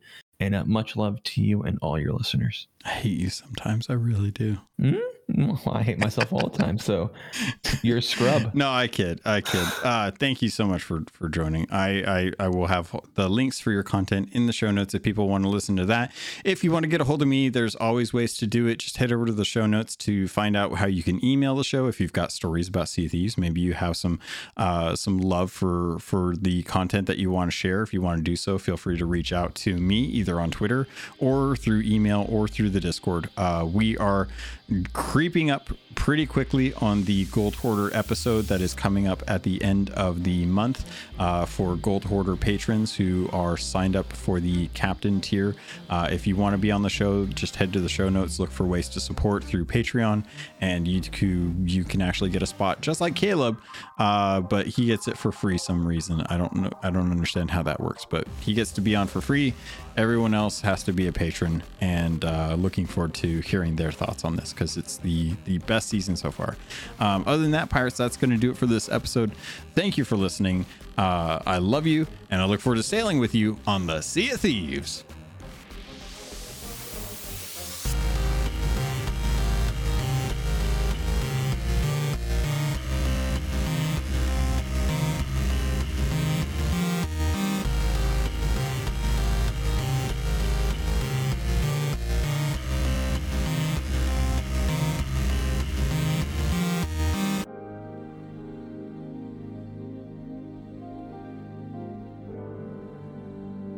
You've been listening to a Robots Radio podcast.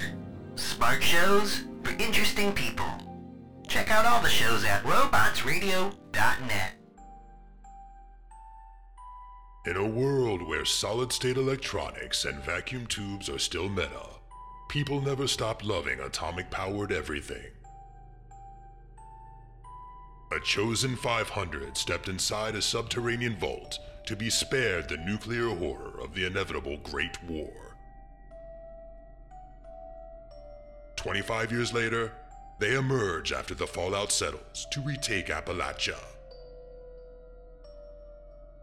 Among them, two former rivals whose blood feud will tear West Virginia apart in their epic struggle for survival.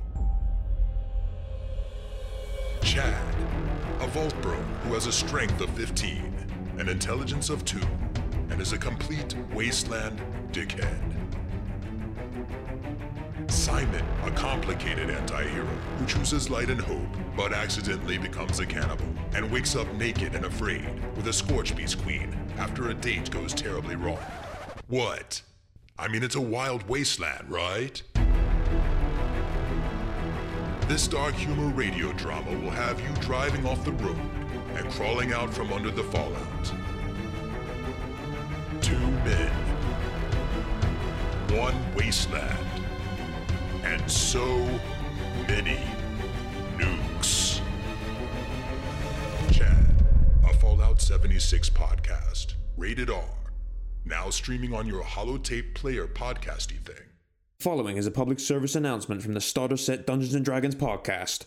This is your D&D campaign. This is the Starter Set podcast. You know how like poison frogs don't lick each other's backs? So it's Howl's Moving Castle with a face. Hey there, I'm Great Mandibles. Because one of the party speaks abyssal. You're all going to die. And then adventure falls into your lap. Plop. This is your D&D campaign after listening to the Starter Set podcast. So join Sam and Ed every Friday on the Starter Set podcast for prime Dungeons & Dragons content. Any questions?